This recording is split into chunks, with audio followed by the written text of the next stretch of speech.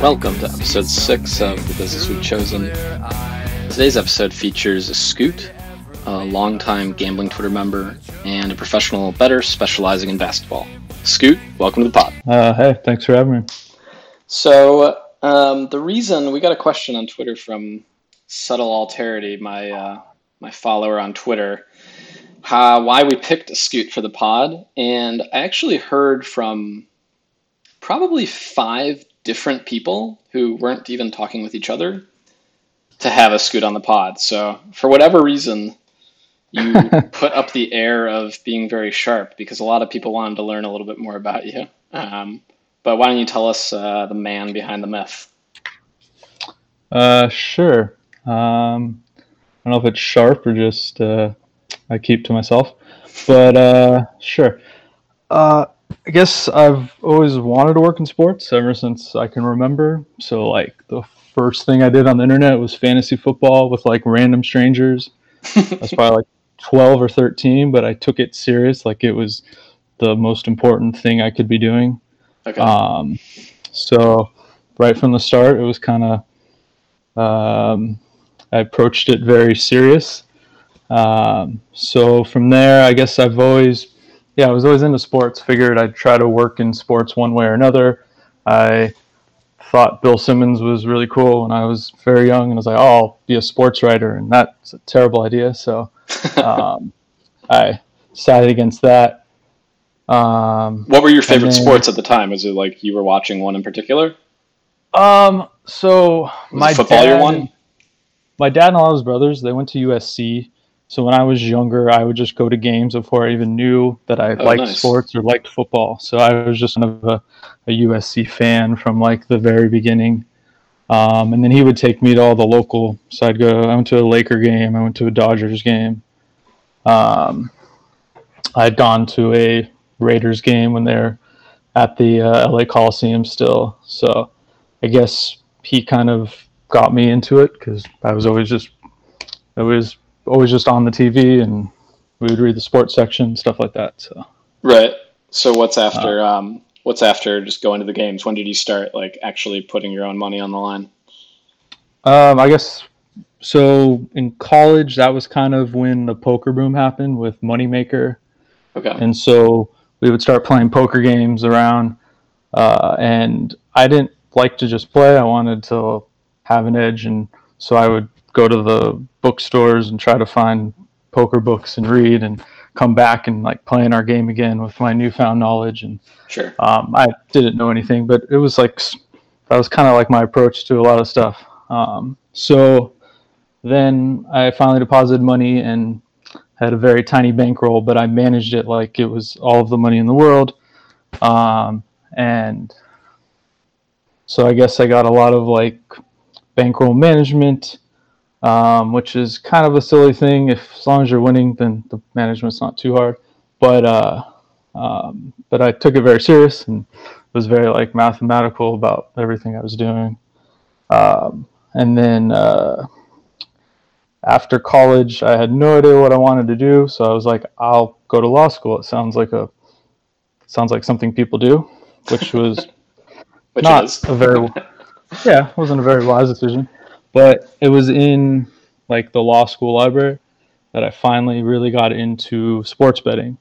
And I think the difference was with poker, you have to be focused and playing like you could play for 8 hours. If you have a bad 30-minute stretch where you're unfocused, you could kind of donk away all your money or whatever. Yeah. With sports, you could do all the research.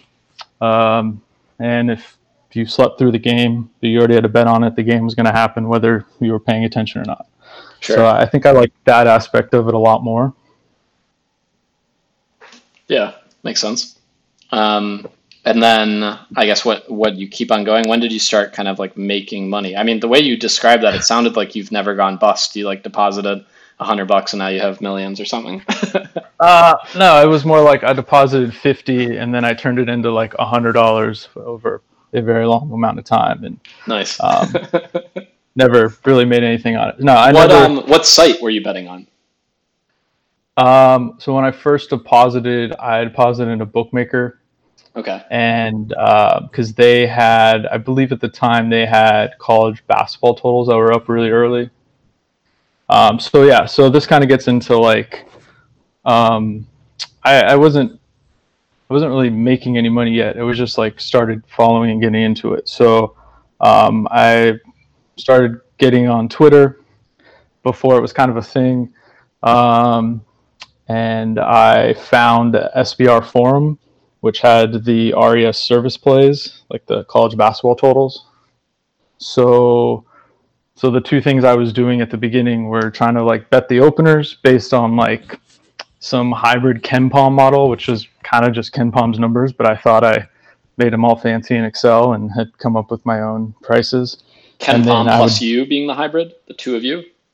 kind of, well, it was basically like I thought I was taking his numbers and doing some fancy regressions, and instead of his 150, it spit out 149 and a half, and that was like my number. So I Gotcha. thought that was like very I mean, that sounds like might have been a winning strategy. I don't know. What year was this? well. Well, at that time, yeah, it was. So it was like 2010. Okay. So yeah, if you could bet the openers based on his, it was. And then so it was a combination of that, and then I would see the RES college basketball plays that were on the SBR forum, and they'd already moved like 3 points, but I figured they were good and they were winning enough, and I still had no idea like what this all meant or what I was even doing, Okay. but I was winning a little bit. It was nothing life changing, but I wasn't going bust, and I was barely increasing my bankroll, which I guess at the beginning is okay. So. Yeah. Okay. And how did you pick? I guess if you're like, how did you pick college basketball to start? Was it just because Ken Palm had the number and you knew Ken Palm and you thought you could do it with that, or did you just think it was a soft market? Or I guess how did you pick that to start, or did you not pick it, Um, just kind of random? Trying to remember. I think I think it was because when I first started reading some of the forums, people were saying, "Oh, these picks are sharp," and so I would start following them, and it was like, "Oh, college basketball seems like something to get into." I had read who's the basketball guy, Dean Oliver. So he Yeah, he basketball on broke basketball paper down into. or whatever. Yes, exactly. Basketball on paper. That's what it is. He broke it down to pace, offensive and defensive efficiency. So that seemed like something to grasp. And then with KenPom, it was kind of all at the same time that was happening. Another reason I picked it was I had read Moneyball, like a lot of people. That was really influential. But baseball, I had never really liked it, and it seemed like it was so far ahead already. Like they're already coming out with all these stats, and I didn't even know what they were. And so I was like, baseball did not sound like something I would be interested in. So I think that's kind of how I got to basketball and then college basketball that way. Okay, so it's 2010. You're betting college basketball, tailing some stuff on SPR, making some money maybe. Not exactly Billy Walters, but when does what's like the next step or the next stage, next breakthrough, if you will? Um, so it wasn't really a big breakthrough in my own personal betting, but it was like I decided this is something I wanted to learn more about, and this is something I wanted to do. And so after I'd finished 1 year law school, I figured out that RES had a PO box in Southern California, and I was like, oh, so they're local enough. So I emailed Edward and said, hey, I think I want to do this. I'll drop out. I'd rather go learn about what you're doing. And I had no idea what that even entailed necessarily, just that like it just sounded more interesting and I wanted to do something in it, and it seemed like they knew what they were doing. So he agreed to meet me, and then he hired me like after a month of like doing some remote work.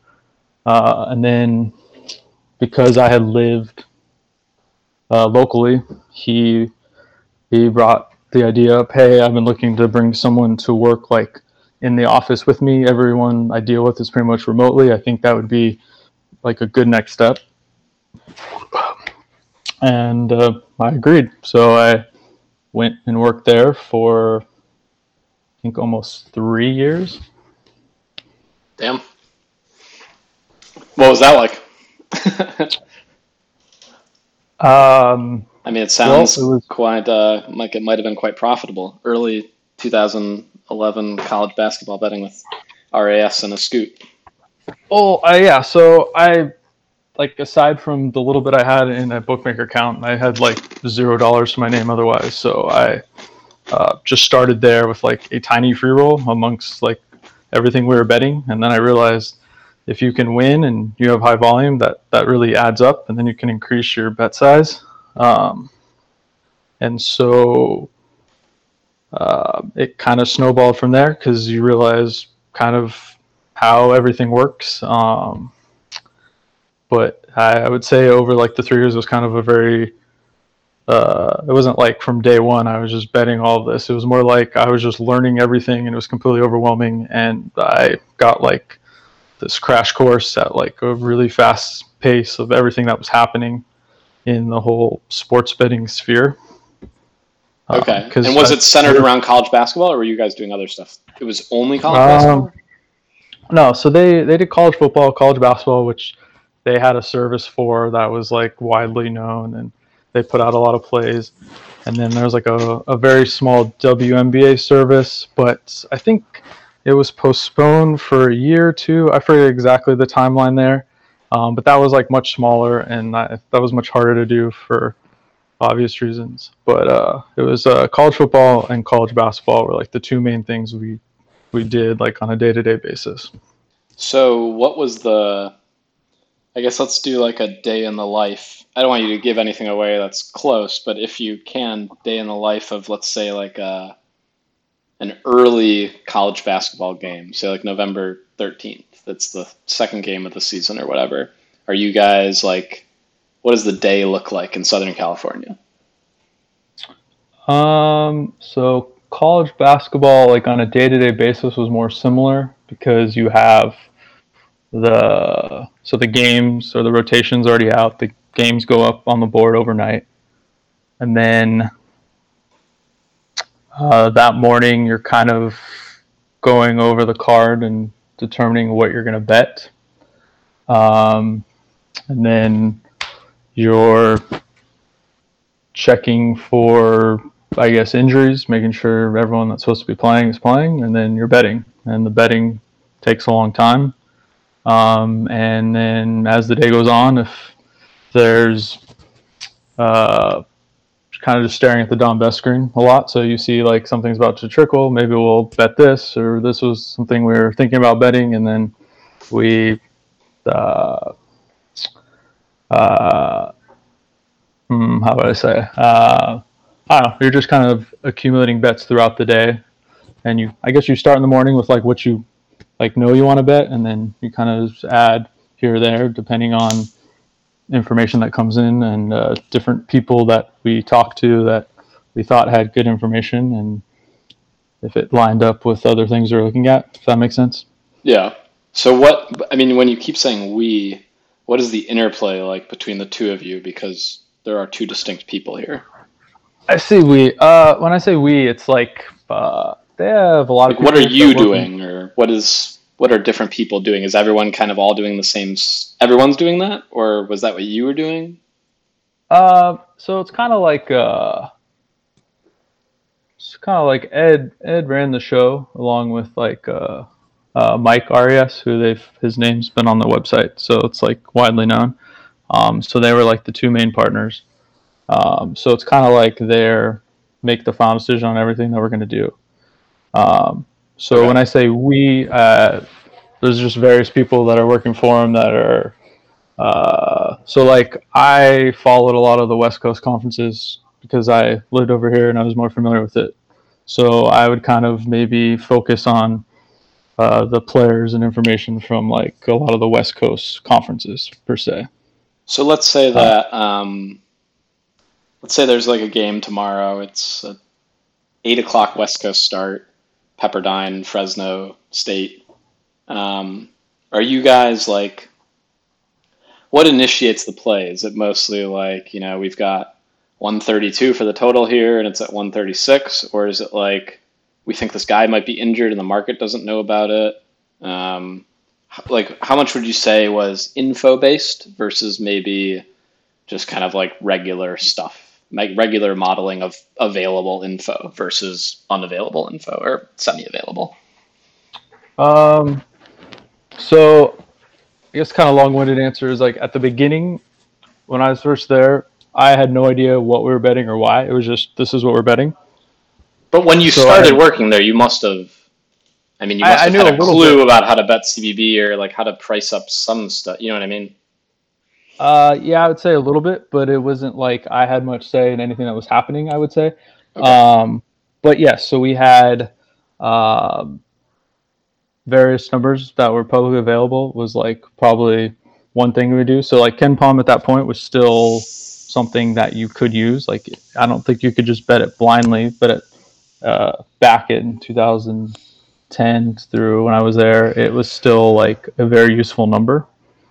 Um, so you had that, and then yes, it was, I guess, information based as far as if we thought a player was going to be in or out that maybe the market hadn't priced in, or maybe early in the season, we really thought that like the returning five was a lot better than they showed last year. So at the beginning of the season, that's a team we'd probably just be looking to back multiple games unless Right. something fundamentally Semi-blindly. changed about them. Yeah. So yeah, I would say the biggest difference with college basketball and college football versus maybe other sports is there's so many teams, so many players, so there's a lot of information you can gather, and maybe early in the year, that's going to be a very information kind of based approach where you're making a lot of these subjective adjustments about teams that are maybe hard to model or hard to, uh, yeah, I guess just hard to model. Would you say that when you got there, it's like, hey, Scoot, here's how we price stuff up here. Here's how we do things here. Like, learn from us. Or was it more, you kind of thought your own things, they thought your own things, you guys were kind of on the same page, or was there kind of conflicting, like, I guess, methods of thinking about betting? Or even between college basketball and college football, it's such different sports. Was it kind of the same sort of system, if you will, or same sort of ideas fundamentally driving the decisions? Uh, I mean, at first it was more, I was just kind of immersed, so I was just slowly learning. I didn't really have my own like methods yet. I didn't really like, I would think about maybe how I would model or do things, but I wasn't quite there yet. But the longer I was there, that's when I started like using Excel more and trying to maybe model my own ideas or come up with my own numbers. And then like as the longer I was there, I would offer my opinions more or say why I thought I liked something or didn't like something. Uh, Yeah, makes sense. When you guys were betting college basketball, and let's say it's like within an hour of the game starting, and the limits are very full everywhere, how often is stuff like going against you guys, or it's not really moving, or are you guys adding against late moves? What was the sort of approach to like fading the market? Or was the market so stupid back then it didn't matter? Or I guess was there anything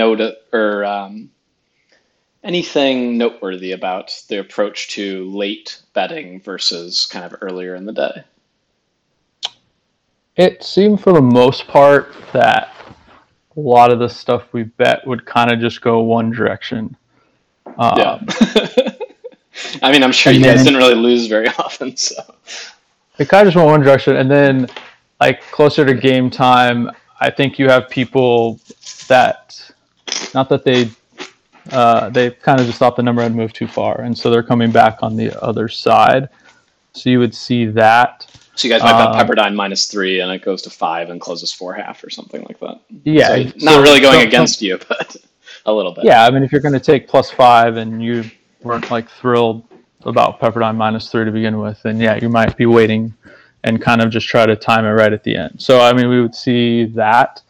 If there was like a late injury, obviously that could change a lot of things. Um, if we were betting anything late, I mean, maybe it was like the opposite where we didn't like the game at -3, but we were waiting for it to get to a better price, and then fire like right near tip off. But if there was like other things that were happening very late, that wasn't like what I was involved in. Like it wasn't really like the decision making wasn't. That was not really like where I came in. I would say I was more involved in like the early morning, beginning of the day, where I'm kind of offering like, I think these are 20 games I like, and this is my reasons why. And then maybe we end up betting 5 of them because some other people offered their opinions and they agreed. And if there's anything else that happened later in the day, that was like separate from me. If that makes sense. Yeah. How So, does the sharing of the opinions work? Are you like, I mean, were you guys next to each other, each on computers talking all day, or are you in different rooms? Or I guess like, where are you guys sitting and stuff? Or are you talking oh, out it was loud just all day? so in the office, it was just me and Ed, and we had hired someone else later for a little bit. But essentially, everything was just on chat online. So, like, I guess now everyone's on Slack. But yeah, I was just basically sharing emails and/or chat boxes, and then just kind of forming our opinions and sharing info that way. So. And what was the typical, what time are you guys waking up? Because, I mean, I've always been betting college basketball on either, like I said, bet in some weird times, but usually like East Coast or Central. If you wake up at 8 a.m. or, that's kind of when stuff starts moving or limits go higher, but that's pretty early on the West Coast. Were you guys up at 6 a.m. every day? Because you're also betting the late night stuff, I'm sure, the second half stuff. So if as far as I was concerned, um, on a normal day, I think I'd get there at like 7 a.m. and then I would probably be there till like 7 p.m. Okay. I did that for way too long, but I mean, I learned a lot. I learned a lot, and there's like no substitute to that. Right. Uh, but if there was stuff that was being bet earlier, I wasn't involved in that. That there might have been, Gotcha. but because I guess there's like a bet. I don't know. Maybe there's like some obvious stuff that like is going to move, or it was just really badly mispriced. So you just try to get whatever you can on it, and then there's other plays that you think the number is going to kind of hold strong, and so that's like a bigger bet you have, but the markets, or you're hoping the market kind of is stable at that price. So there's like, I guess those would be two types of bets that would kind of be different. Yeah. Let's say that you guys start it back up again, you and Ed, and the market, you guys have the same amount of knowledge as when you were there, but the market is now a little bit smarter and it's 2020 in the market. Is what you're doing back then you think still would have worked, or has the game changed, or have you guys evolved? Or I guess I don't know because I wasn't betting back then. I've heard the markets were quote soft, but I don't really know exactly how soft they were. What would you say about kind of now versus then, the knowledge you had then, and like what sort of decay you would get in the return now, if that makes sense?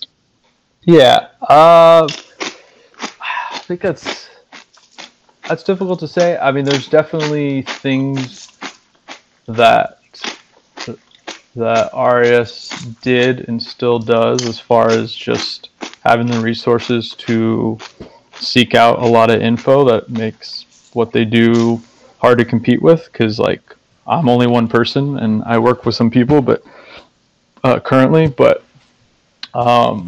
there's just no way I can stay on top of as many things unless I got like way better at maybe automating injury news or stuff like that. Right. So there's value to a lot of that, especially early in the season. Um, can that work all year? Can it work today? I don't really know. It's hard to say because like my approach now is very different, and I don't know what they do on a day-to-day basis anymore. It was just like what we did then, and it was effective, but I guess it's hard to say because I don't Yeah. really know what they do now compared to like, Gotcha. and what I do now is very different. So I guess how okay. I guess well, I don't want to. Is there anything else you want to say about RAS? I don't really want to like shortchange it, but I feel like we talked about it for a decent amount of time. Yeah, no, that's fair. I also don't want to ask too many questions to try to like I don't want to steal anyone's secrets or anything. Well, But I'm no, sure it's probably not that applicable from 8 years later. yeah. I guess I'm realizing it's like harder to remember than I thought it would be. Um, No worries. but How does your approach differ today, would you say, in ways that um, you are fine talking about? I see. So like, I think this gets into after I'd been there for a little while. I wanted to manage myself and work my own hours and where I wanted to work and when I wanted to work. And so one of the big differences in how I got into NBA in part was that college basketball, college football, if you think of like a really wide, shallow pool, there's just so many teams and players versus NBA, you only have 30 teams, but you probably got to be a lot more detailed with knowing the backups and I guess there's just a lot more data on every single team now. So it's a much more skinny but deep, very detailed approach. And so because of that, I could do a lot more modeling and automating of everything I was doing. And so I think that was the appeal to leave is I wanted to learn more programming. I wanted to automate more things. I wanted to get more into modeling versus, I guess, subjective handicapping.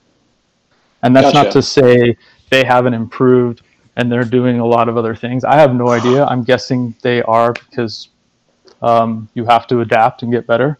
Um, but I can like only speak on what I'm doing currently. So So how did you go from, you said when you started at RAS, you were like tinkering around with Excel to now I'm going to bet the NBA, build my own automation. Like how did you pick up the skills in the meantime? It seems like kind of a big step. yeah. So I did a lot in Excel slowly, and then I got to the point where I wanted to be able to scrape and automate more things instead of like copying pasting into Excel. And so pretty much everything I saw online, it was R or Python, and I tried a bunch of tutorials for both, and it just so happened that R stuck. And so I just went with it because like once I got to a certain point in like the learning curve, and I learned everything I was doing in Excel in R, I didn't have to go back, and then I just stuck with that and then just kept going. So When you were um, working at RAS, were you like still following other betting markets at the time, or were you following the NBA as a fan, or was the life like you were just grinding college sports 24/7 and sleeping and doing nothing else?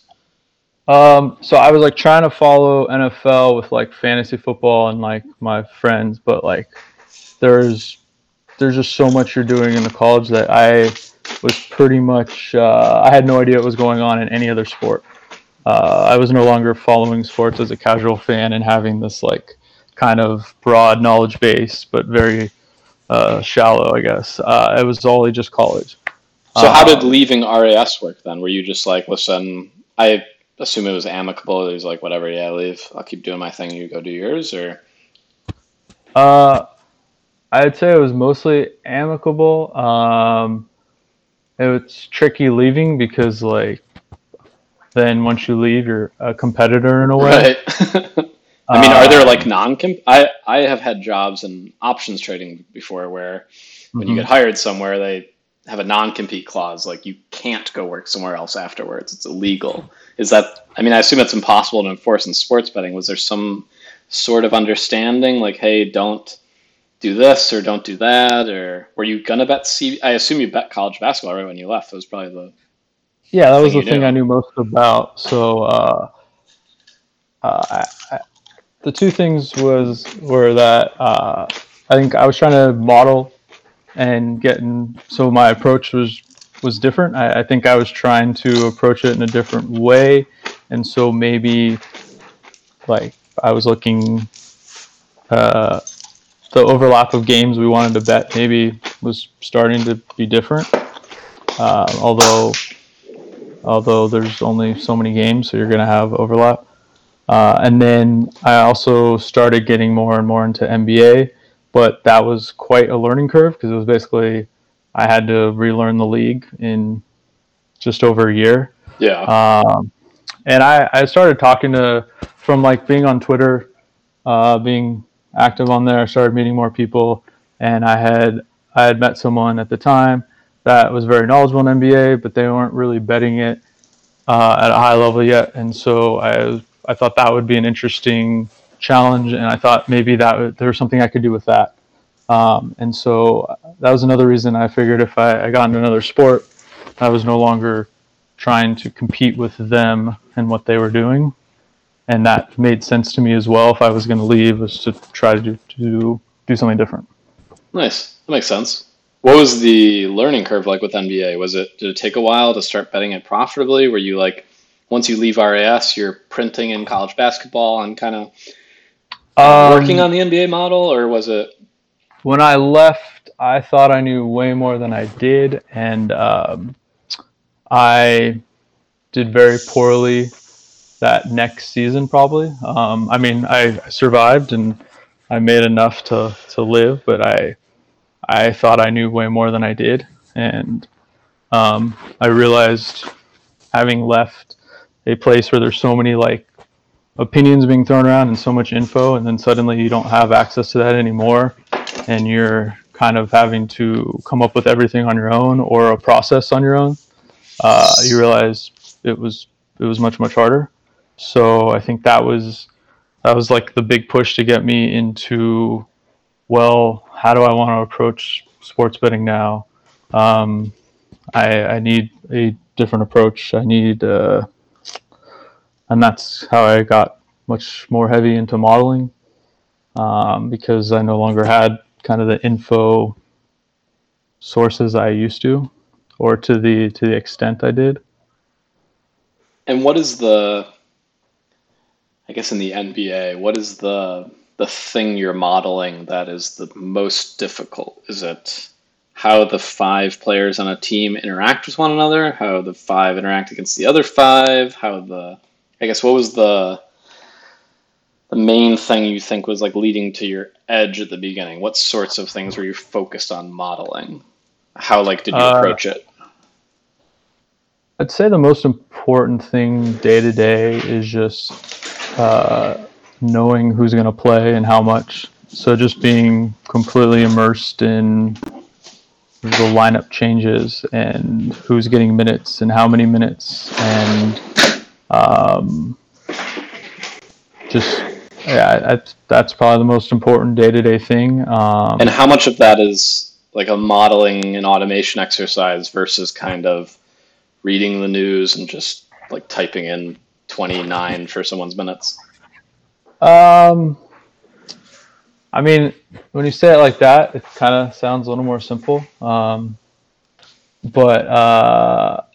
I'd say like that's the biggest like manual or subjective thing I do day to day, is trying to figure out who I think is going to play and how much. And you can automate that to some extent, and I think as I've done this longer and longer, I think I've been able to automate that portion more and more, but I still I'm not to the point where I don't want to be able to input my subjective tweaks or changes in that regard. Okay, and then so back then and maybe now, once you know the players and how long they are, most things are a little simpler, or I assume it still gets quite complicated, some of the interactions between players. Or is that more of what was good enough to win when you started, and then how has that evolved as you've done this for the last 6 or 7 years? I would say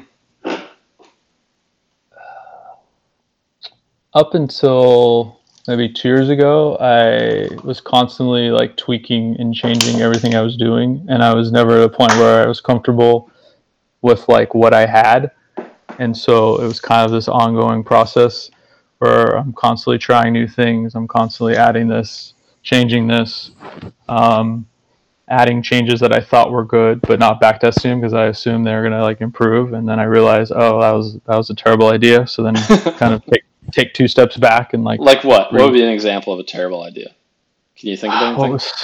What was something I did? I can't recall off the top of my head. I know, like for one example, like with R and Python, they have a lot of the machine learning packages, and I was like, oh, I can just throw all this into this fancy machine learning. It's going to spit out a way better number, I'm sure. I cross-validated it. It's obviously better, and not like kind of understanding a lot of what was happening and like why that number necessarily wasn't better, or so I went through. Like for example, there was like a machine learning model where if the game was played, if you had the same two teams and one was home, and say you had the same two teams, like you had Chicago and Brooklyn, and they were playing a game in Chicago versus a game in Brooklyn, I would project like wildly different scores, like even accounting for home court. And I realized like that's probably not correct if your scores are that different. Like there's not going to be a 20-point total difference between playing in Brooklyn and Chicago. You never know. I mean, well, I know what you mean. There's a lot of. I remember when I first started learning about machine learning stuff in like 2018. I read that like scikit-learn book that is white with a red snake or something on the cover, and it like teaches you how to code up some neural networks and stuff and get things running. And I like almost everything I've ever done that's made me money in sports betting is like very close to linear regression or something along those lines. I've never ever had any success with any of the more modern technologies, if you will. I think that's a pretty astute observation, in that like what you put into the linear regression and like maybe the feature engineering, if that's the correct term, is more important versus the actual machine learning itself.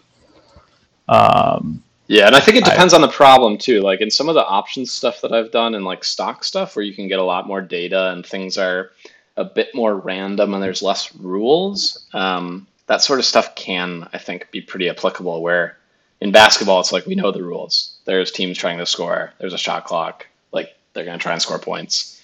In the market, it's a little bit more random, where I have had a little bit more success with some of that stuff. But in sports, it's just never seems to really add much. I think you can almost say a lot of the more successful stuff I've come up with are kind of fancy, complicated, but at the heart, they're just linear regressions. Yeah.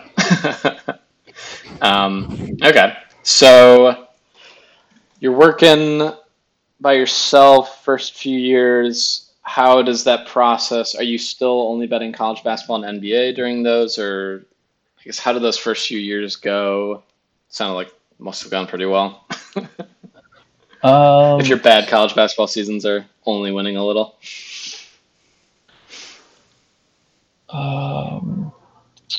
So by getting into NBA, it was kind of like I focused more on basketball.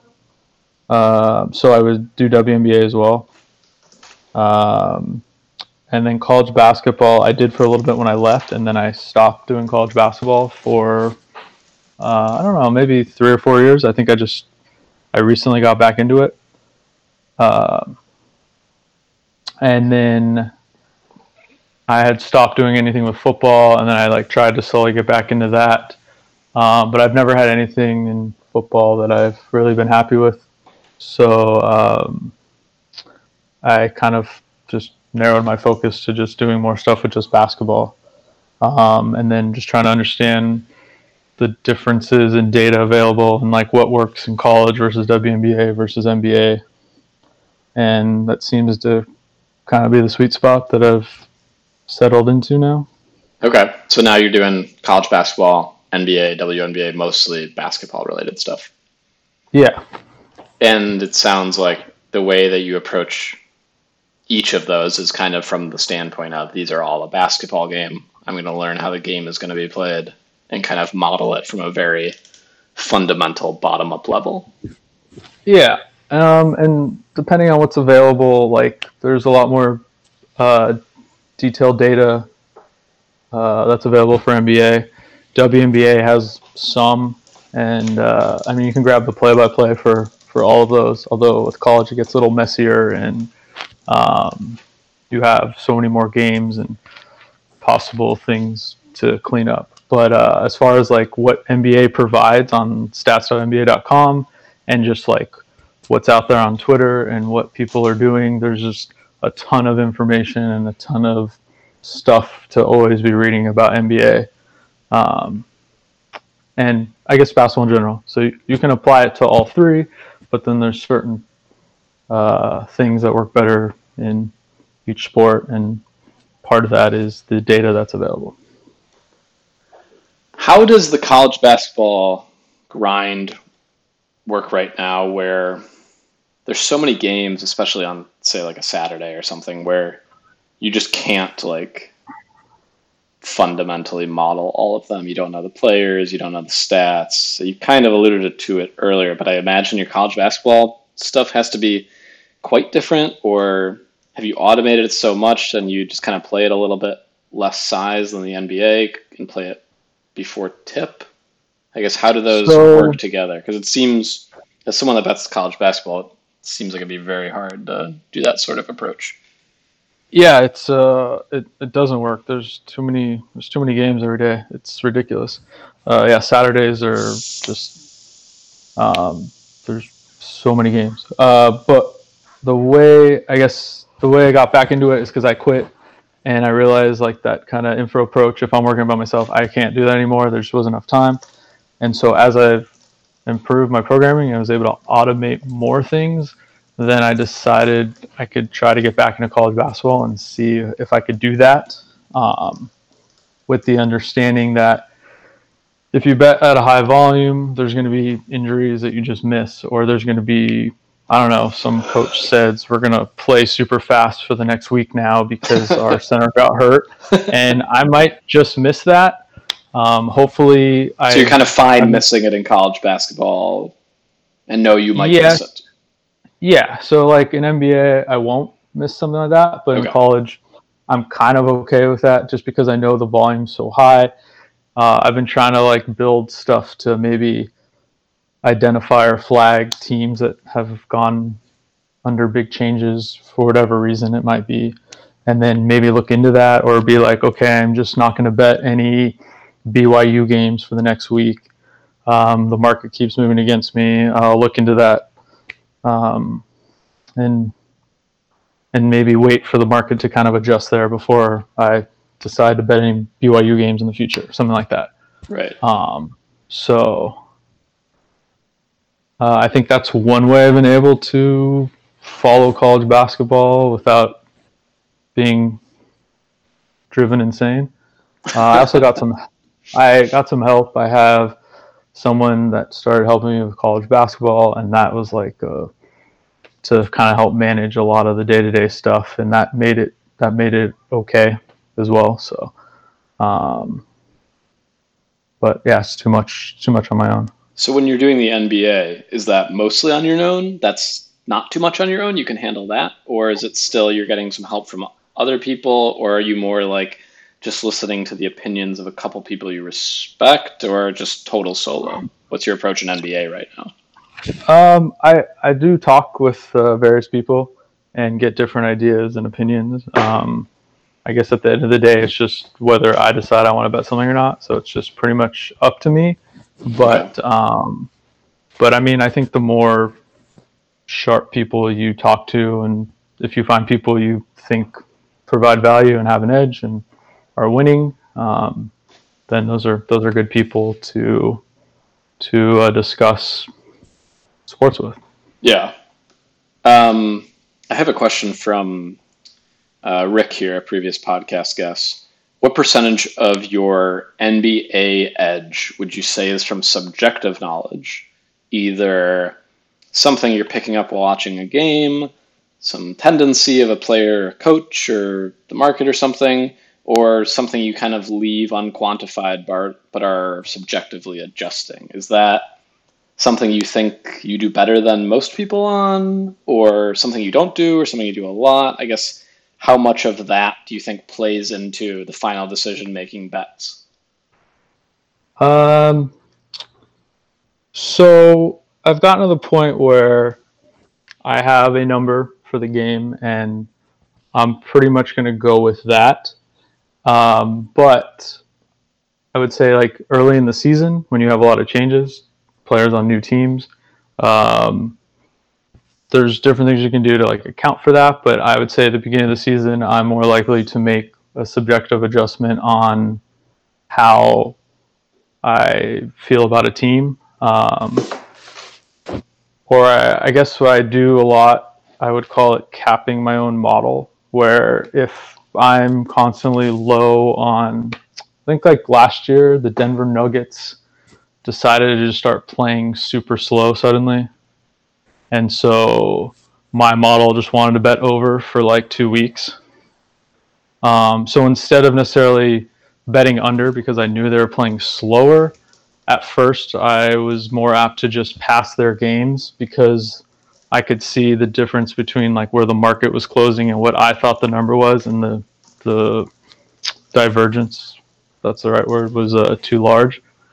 And so I would kind of wait for the market to adjust closer to where I was modeling it before I decided to play Denver games again. Okay. So I guess that would be in one subjective way. But it probably doesn't happen a ton, it sounds like. I would say as I do this more and more, if I have ideas that I think, like subjective ideas that aren't being put in the model, I try to think of ways I can model that, and if I can successfully like backtest it and see that yes, it does improve, then in that way I'm slowly putting all of my subjective ideas into a model, and it's now gotten to the point where I feel very confident in that number, so I don't need to do as much day-to-day like adjustments like that. Sure. But there are things that come up. That's like one example maybe. Okay. And there's ways to account for like a team changing, because teams are going to change all year long. It's fluid. Teams are always playing faster, playing slower. Teams are always seems like they're clicking. They got all their starters. They've been healthy for 2 weeks. Everyone's like on the same page, so they're playing really well. The market hasn't caught up to them, and so there's always going to be stuff like that. Right. And when you say like you've got your number and it's all good, is that to the point where like you hit a button and it says Denver minus 4.3, or is there still like a little bit of stuff that goes into it, or is it literally like, yeah, that's the number, it's 85% of the time it's just pretty right?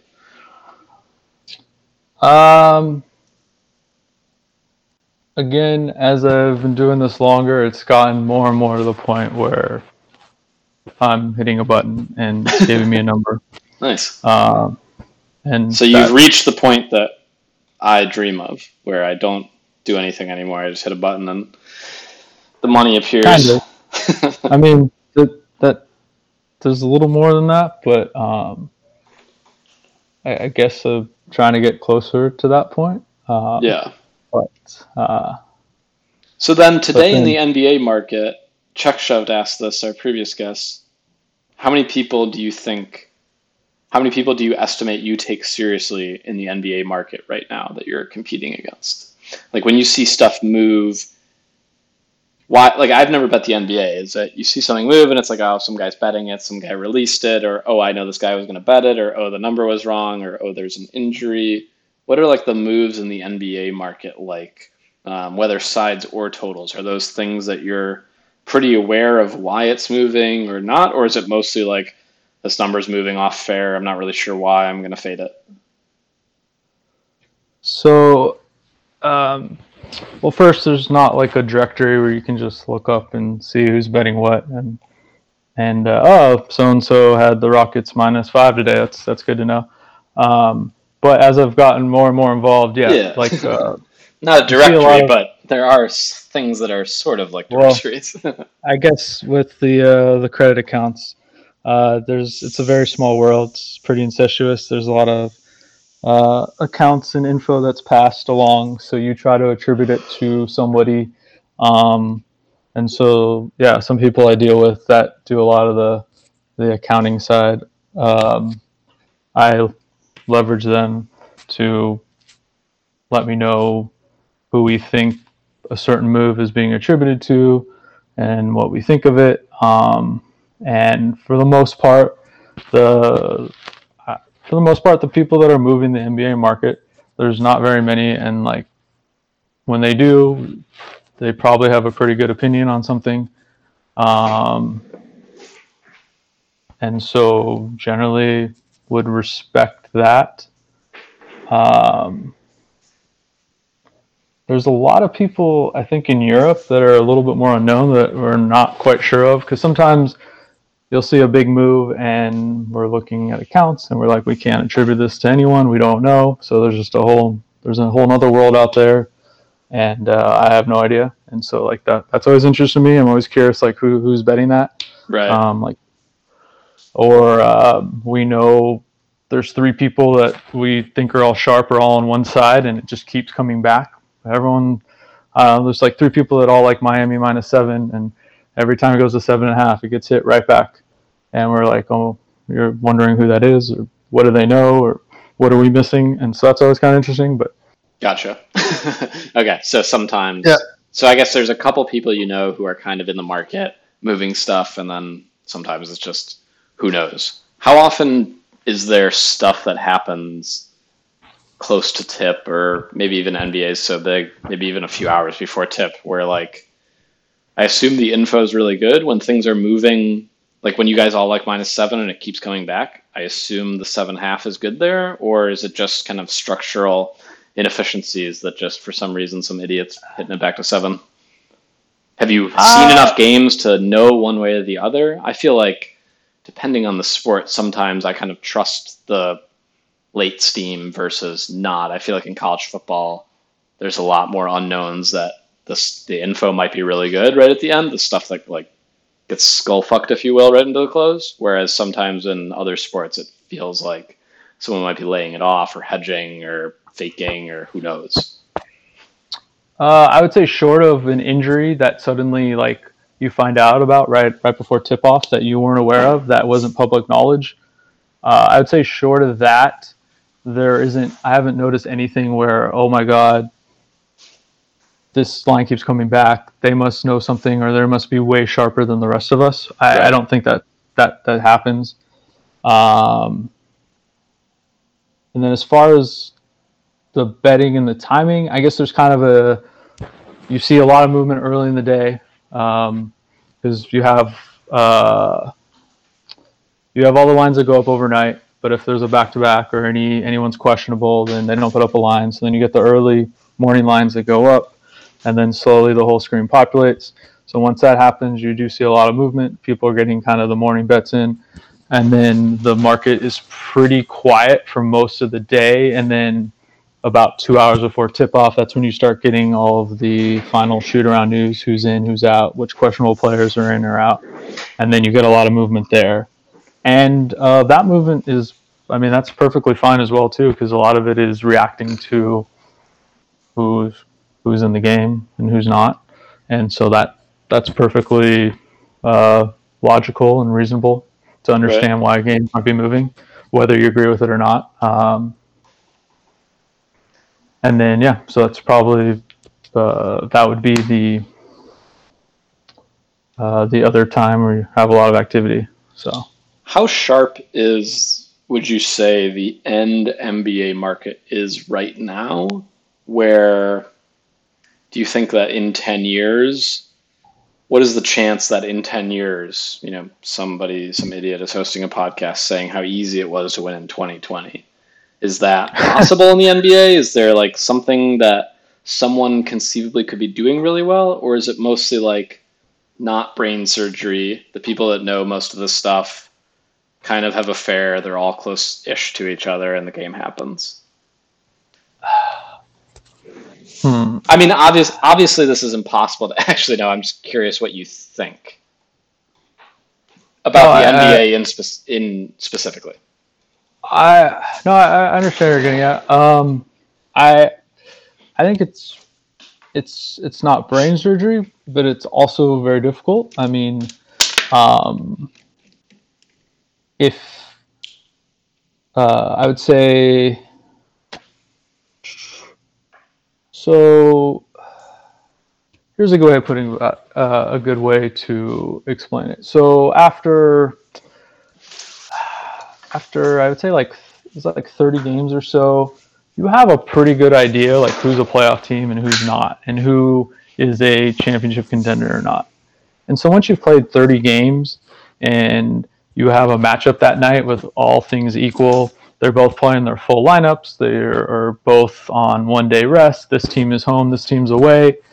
The line that you make on that game is probably going to be pretty decent. Like there's not going to be a ton of variance to what that line's going to be. You can almost like come up with something pretty good. So in that regard, like I think it's tough. So I'm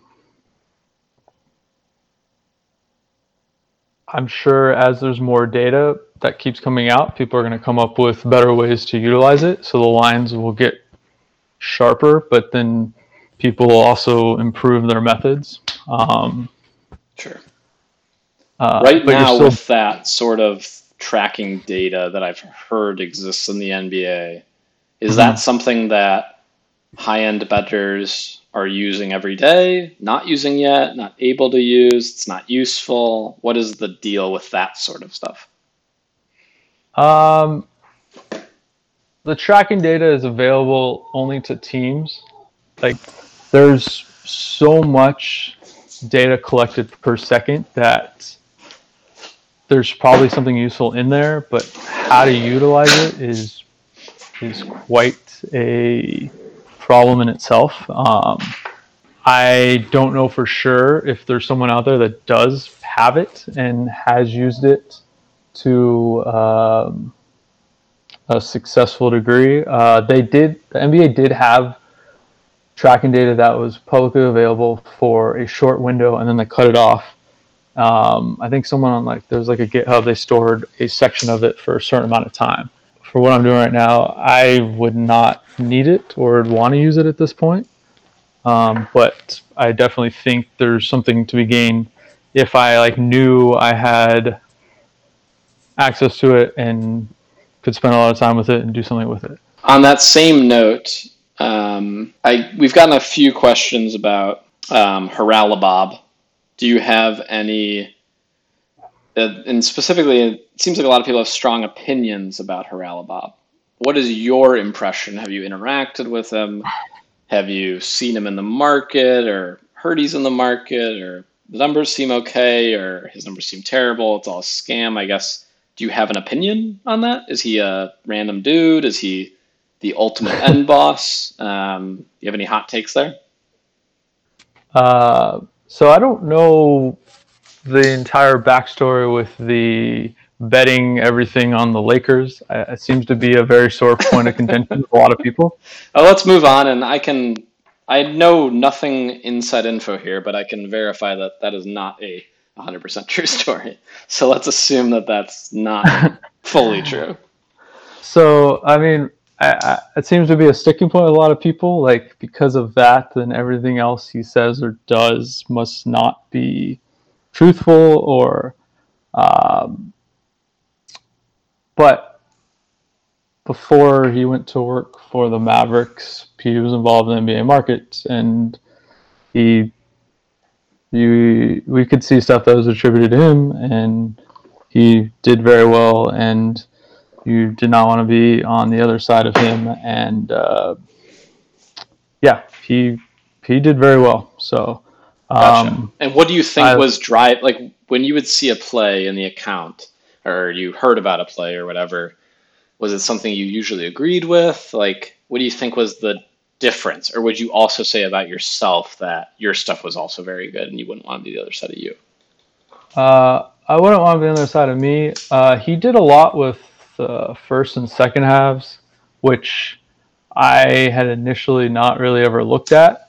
So that was very different. So he was doing a lot with that I just never even considered, whether that was stupid of me or not. I don't. At that time, I was I could only do one thing at a time, and then once I felt comfortable, right, okay, now I can do a little bit more. So I know he was always big into that, and I think he changed a lot of like how the books hung numbers for first and second halves. But in general, it was better to be on the same side, or if you saw something and he agreed, that would be a good thing. And felt like I agreed with him more than not as I did this longer and longer. Although I didn't like see or know what he had, I guess, when I first started. That was kind of a foreign concept to me. So Right. Do you think that the approach, I mean, the way I've heard how he bets the game is it's kind of like a possession by possession simulation of a game based on which players are on the court and then trying to predict the game that way. Is that kind of similar to what you're using, or do you think that most people betting the NBA at a high level are using something like that? Or are there still people that are kind of like, I'm not doing this on a possession by possession game, more so these players are going to play these many minutes, get this many points, and it's going to be close enough to the possession by possession sim, but maybe more accurate at a high level? So I've never really done much with sims, and so it's hard for me to speak on that because I don't really know. I think with sims, you're introducing a lot of complexities and a lot of assumptions possibly. I would imagine that would be good for a lot of the first half, second half stuff because you're isolating when those players are getting minutes more. And Okay. I think maybe you can kind of drill down and isolate certain aspects of the game. I guess how coaches' rotations are going. So that to me that seems to be one benefit. Or maybe with the sim, you can do a good job of modeling how a team might match up against another team in certain situations better than maybe just doing minutes for all of the players, if that makes sense. Sure. Yeah, I kind of agree where the sim, I think that sims, it sounds like it could be very useful if you had everything nailed down within a tight range. But if you have wide ranges on some of the inputs, it can give some kind of crazy sorts of outputs. Yeah, and if you can nail those down and you or really know everything you're doing, then yeah, I imagine it'd be very powerful. And I wish I could build that and compare it to what I'm doing now. That'd be cool. So what do you think the future for you is? How long do you think the current approach to NBA will keep proving profitable, or you'll keep staying on top of it? Do you plan on kind of keep on going or trying new sports? Or I guess NBA is already the biggest that there is outside of NFL, right? Yes. I mean, NBA sides especially are those are huge. You can bet quite a bit on that. So And when you're betting NBA, is it like 50-50 total sides? Is it mostly full game stuff? Do you do any of the first half, second half stuff? I bet more totals than sides. There's just more opportunities, in my opinion, or for my approach that I find out there. I mean, I've talked to people that bet only NBA sides, and they don't even look at totals. Damn. I do bet Hardcore. more totals. Yeah, I don't know about that. But I guess my future, just to try to keep learning things and try to get better, because I have no idea. Like maybe what I'm doing just stops working tomorrow. It seems like every Ivy League has a new sports analytics club that pops up overnight, and got 10 kids that already know more programming than I might ever know, and submitting papers. And so I don't know. Maybe I'll be obsolete in a few years. So I'm just trying to like stay on top of like cool stuff that's being published and put out there, and try to learn and see if I can implement it in any way. I've grown up my whole life playing soccer, so I love soccer, but it's very difficult as far as betting perspective, and it's so different than basketball because you have 3 goals, 4 goals a game versus 220 points and 100 possessions in basketball. So I think that might be something interesting to get into in the future. The hard part with that, though, is all of the games are like 4 in the morning in Europe, and they're run the same season as NBA. And so I don't know when I would sleep if I tried to do that. But I probably enjoy watching a soccer game more than a basketball game. So I think that would be kind of cool maybe at some point if I Are you got to watching do the that. NBA while you're betting it? You're like, you have the games on and stuff? Yeah. Oh, yeah. I watch a lot of NBA, especially like early in the season when you're trying to like figure out the new teams and rookies. I would say as the season goes on, I probably watch a little bit less because I've seen every team or I know every player. Then the playoffs, I'll watch a lot of playoffs because I find that really interesting, and you have all the adjustments and stuff like that. But no, I watch a lot. I'd say even though I've tried to put in as many subjective things, like there's no substitute for watching, and there's just stuff you didn't know you would learn from watching that game, and so I try to just immerse myself completely and watch as much as I can. But there's like an injury news at like 5 o'clock, and you have a couple games going, then you can't pay attention to those as much because you still got the later tip-offs to go, stuff like that. But How do you think most high stakes NBA bettors are betting the NBA? Are people mostly using the reduced juice on Matchbook and Pinnacle or others, or are people betting the just every account they can find? For people that are betting full game sides and totals, I guess. I don't have a lot of experience with like exchanges. I think it's like a lot of European groups are probably more involved in that. You see a lot more books that offer reduced juice for sides. You're not going to see a lot of that on totals. So I think it's probably a good idea to try to find places where you can bet sides at reduced juice if possible. Because that's a big impact on your bottom line trying to. Sure. Yeah, I mean, if it's minus 105 or whatever, yeah. Definitely easier. So, and Pinnacle, most of the reduced juice sites, they'll deal like a 10-cent wide NBA sideline, let's say an hour before post. It'll be like minus 105, minus 105. I don't have anything on Pinnacle at the moment. Okay. And there's a lot of 108 for Pinnacle sides. Gotcha. Do you want to talk about the glory days of gambling Twitter, or some of the stuff you were able to learn from others back when Vegas Watch and the Moneyline Journal were running? Sure. I think just learning about the closing line, if you are not beating it, why aren't you beating it? And to grade yourself partly on what you bet compared to the closing line, and understand that if you are ahead of that, that's going to help you be. That doesn't make you a winning sports better, but if you are doing that, that in turn means you are placing bets that are probably plus EV. So I think respecting the closing line and understanding the importance of that was probably a very key topic that I picked up on. And was that something that, like, I still hear people talk about that, and the concept to me seems so simple and uncontroversial that I don't even understand why anyone talks about it.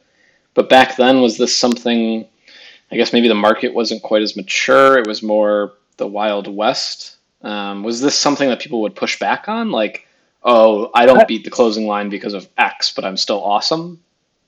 I don't think it was ever controversial. I think it was just a matter of if you found someone that thought that was true or that was important, then they knew what they were talking about, at least. They knew what they're talking about. Yeah. Gotcha. So it wasn't necessarily that it was controversial. There wasn't like this alt sports blog talking about, I don't beat the closing line, but I win, and this is why and how. Like, there wasn't like. Okay. I think a lot of things were just foreign concepts or things I just didn't know were important or things I just didn't even know. So it was just like educating myself on markets in general. And this was back before the RAS days, right? Or was this kind of like around the It's same kind of time? all it's kind of all at the same time. So I don't exactly know like when I first started reading what blog or what Twitter account at what point, but Yeah, it was sure, of like course. it all kind of culminated at a similar time. So it was like I'm learning all these things together, and everyone that seems to be sharp and or winning is saying similar things. So these seem like concepts I Right. should, Learn, uh, yes. master. Gotcha. And were most of the people, what were those forums like? Was that someone made a post and there are some comments, or was there like a back and forth, or was it more like what were the posts initiated as? Like, hey, I bet I, the Warriors -3 tonight, or this Twitter account's an idiot, or I have 69 jokes or something. I, like literally anything you could think of.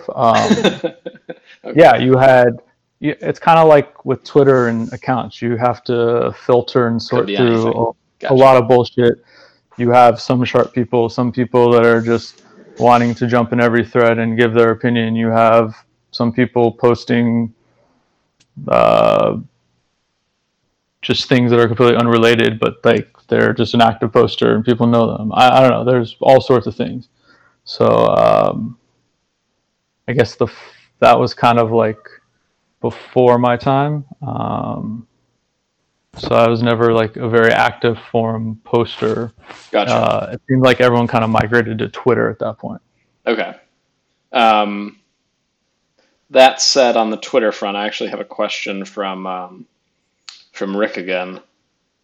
Is there anyone who talks a big game on Twitter that you wish you could crossbook? He said he thought you were probably too nice to answer this question, but I guess we'll see. Um, I guess I don't know. It doesn't seem like there's a lot of people as far as NBA that are out like touting a big game. I think Um, everyone's scared of the NBA. It's like everyone I talk to says, "Oh, try anything but the NBA. NBA is impossible." Even baseball, 80% of people say MLB is impossible, but it almost sounds like 100% say NBA is impossible. Do you find it easier than other sports, or it's just what you've done? Have you tried others since, and you're like, I don't understand how people beat NFL or college football? Because it kind of seems like you are in the king's throne right now, beating NBA. I don't know. I I don't know. I guess there's no substitute for just immersing yourself into it every single day. So I guess I don't know because everything else seems so foreign to me. Because like I don't know. Like there was an MVP list for baseball players, and I was like, I haven't heard of half of these players. Like, how long have I just not even followed Right. baseball for?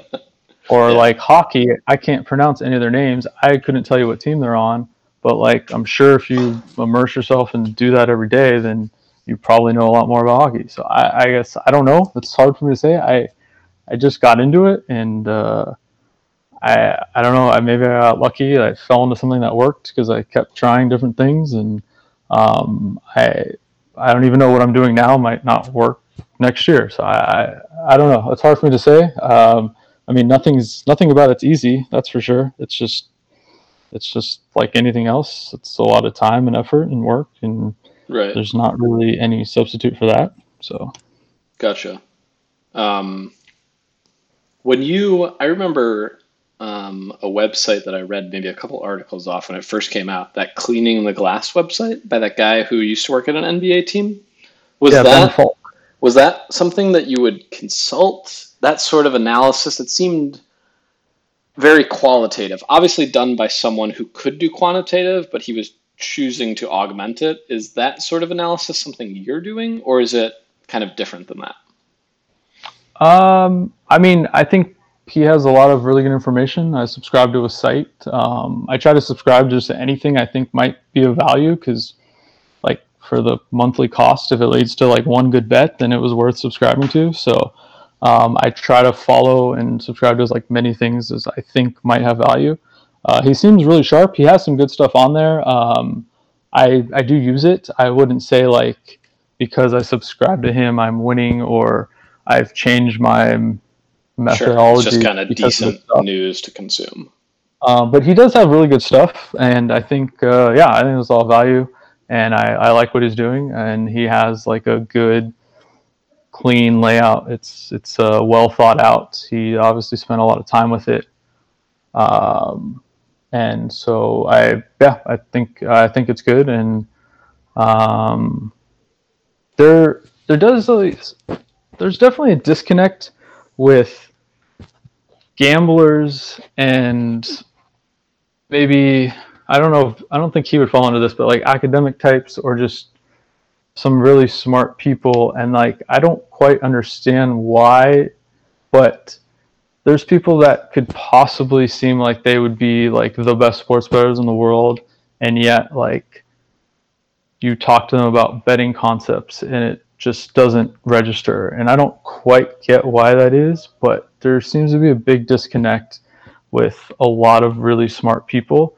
because it's like a little bit of imposter syndrome. Like I don't have this PhD in this statistics and whatever, but I'm betting sports versus these other people that seem like they should be way more qualified to do what I'm doing. And I realize there's differences and reasons why, but I've never quite grasped that. Yeah. I don't know if you've seen or I mean, I think you get a lot of this in options trading too, where you'll get someone who's a PhD from an Ivy League school, and I think in both the reason is that the prediction part and the what's the number and what's the outcome is a portion of it, is maybe 80%. But there's also like you're part of the market. The market fundamentally is people just doing stuff in it. So if you don't understand that is, you're not observing the weather. Like it's a thing that's happening and there's people in it and your actions influence it. And I feel like that's the big barrier to get over for people. Like understanding that if the line on this game is, 215 and a half and it gets bet down to 211, like even if your model says 207, like maybe you're good, but also maybe you're a little bit low. You know what I mean? Like I feel like there's just some really no-brainer common sense stuff that everyone who bets sports does, that they understand how the market works and that the line might be going the wrong way or you might be moving the line. And some of the more academic types don't really acknowledge that that's what it is. Because I think that most of the people I know who make money betting, it has almost nothing to do with betting. It's more like, oh yeah, this is just a little bit off or this is off. Like I just kind of know what things should be and I'm betting the stuff that's a little bit off of it.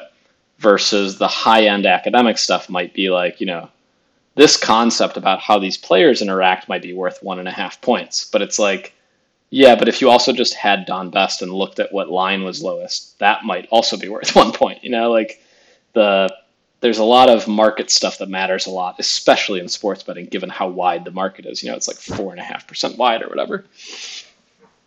I guess that gets into a lot of why sports betting Twitter often posts people's predictions, like in the media, that are telling you that this is what the line should be. Meanwhile, there's in a market that's showing you're 7 points off. So like, Right. It doesn't matter what they say. They're like, just start over and don't proclaim this to be gospel because you look really stupid. Yeah.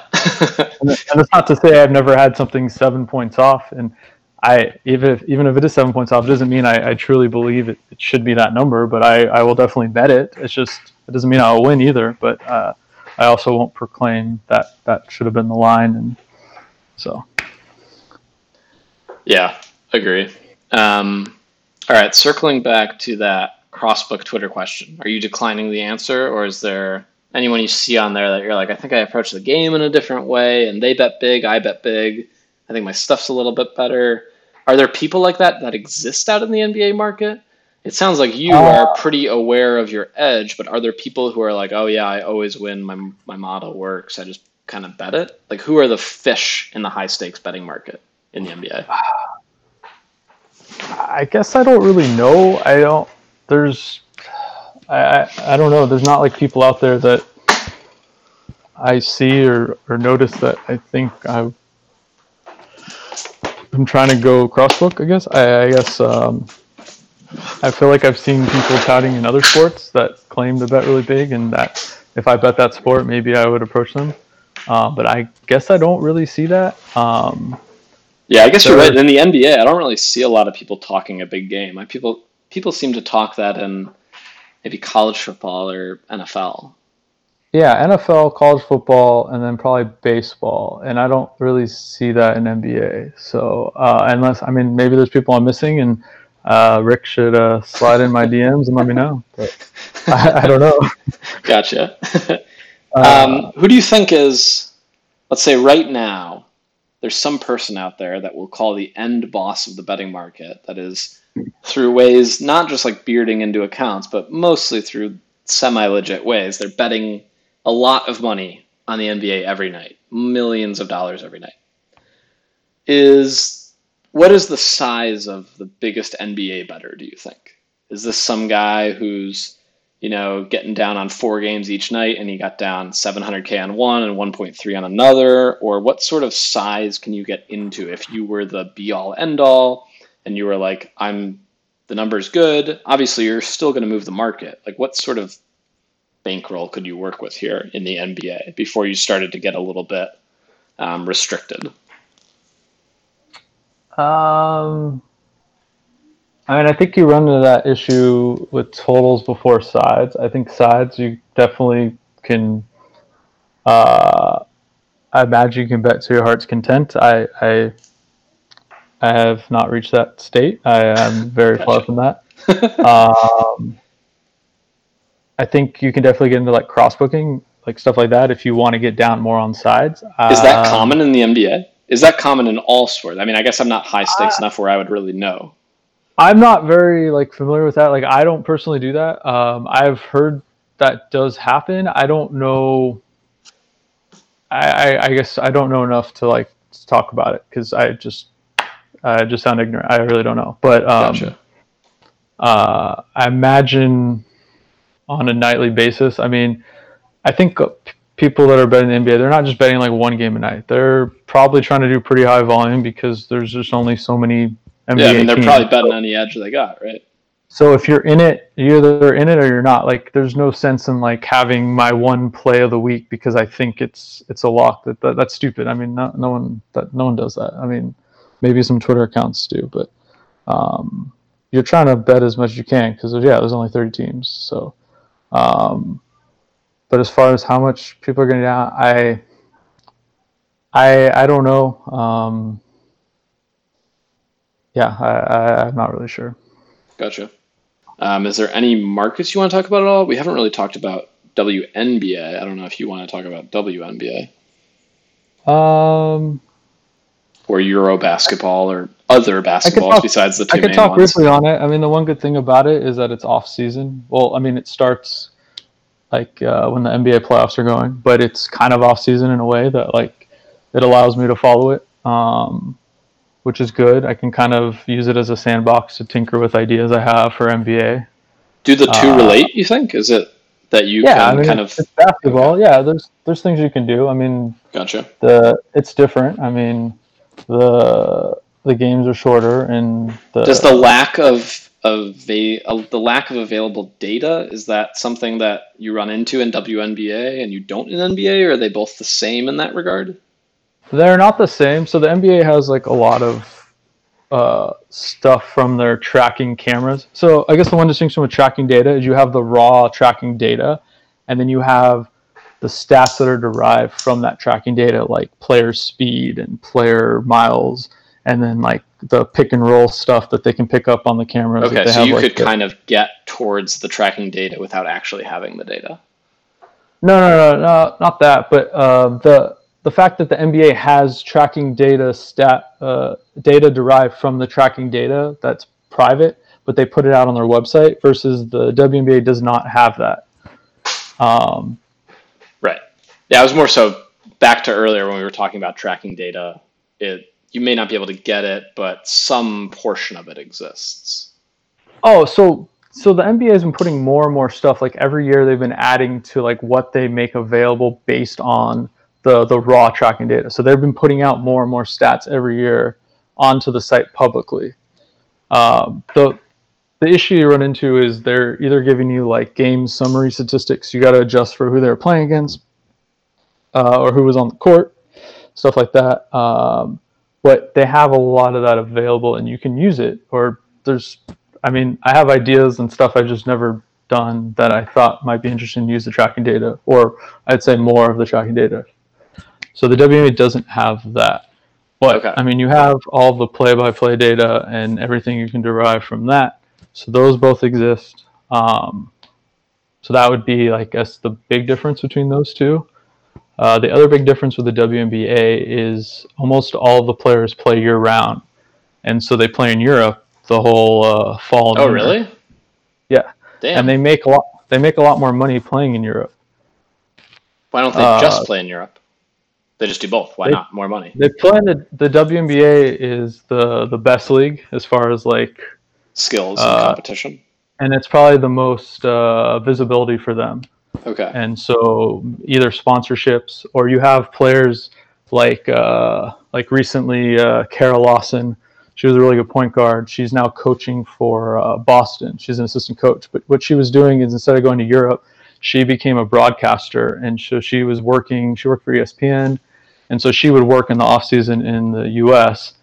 And so that was her way of maintaining, she had a kind of a long career because she was only playing in the WNBA. She never played, well, I don't know if she never played in Europe, but I know in the later stages of her career, she only played in the WNBA season and did other work in the off season. So I think that's a really different, unique thing about WNBA.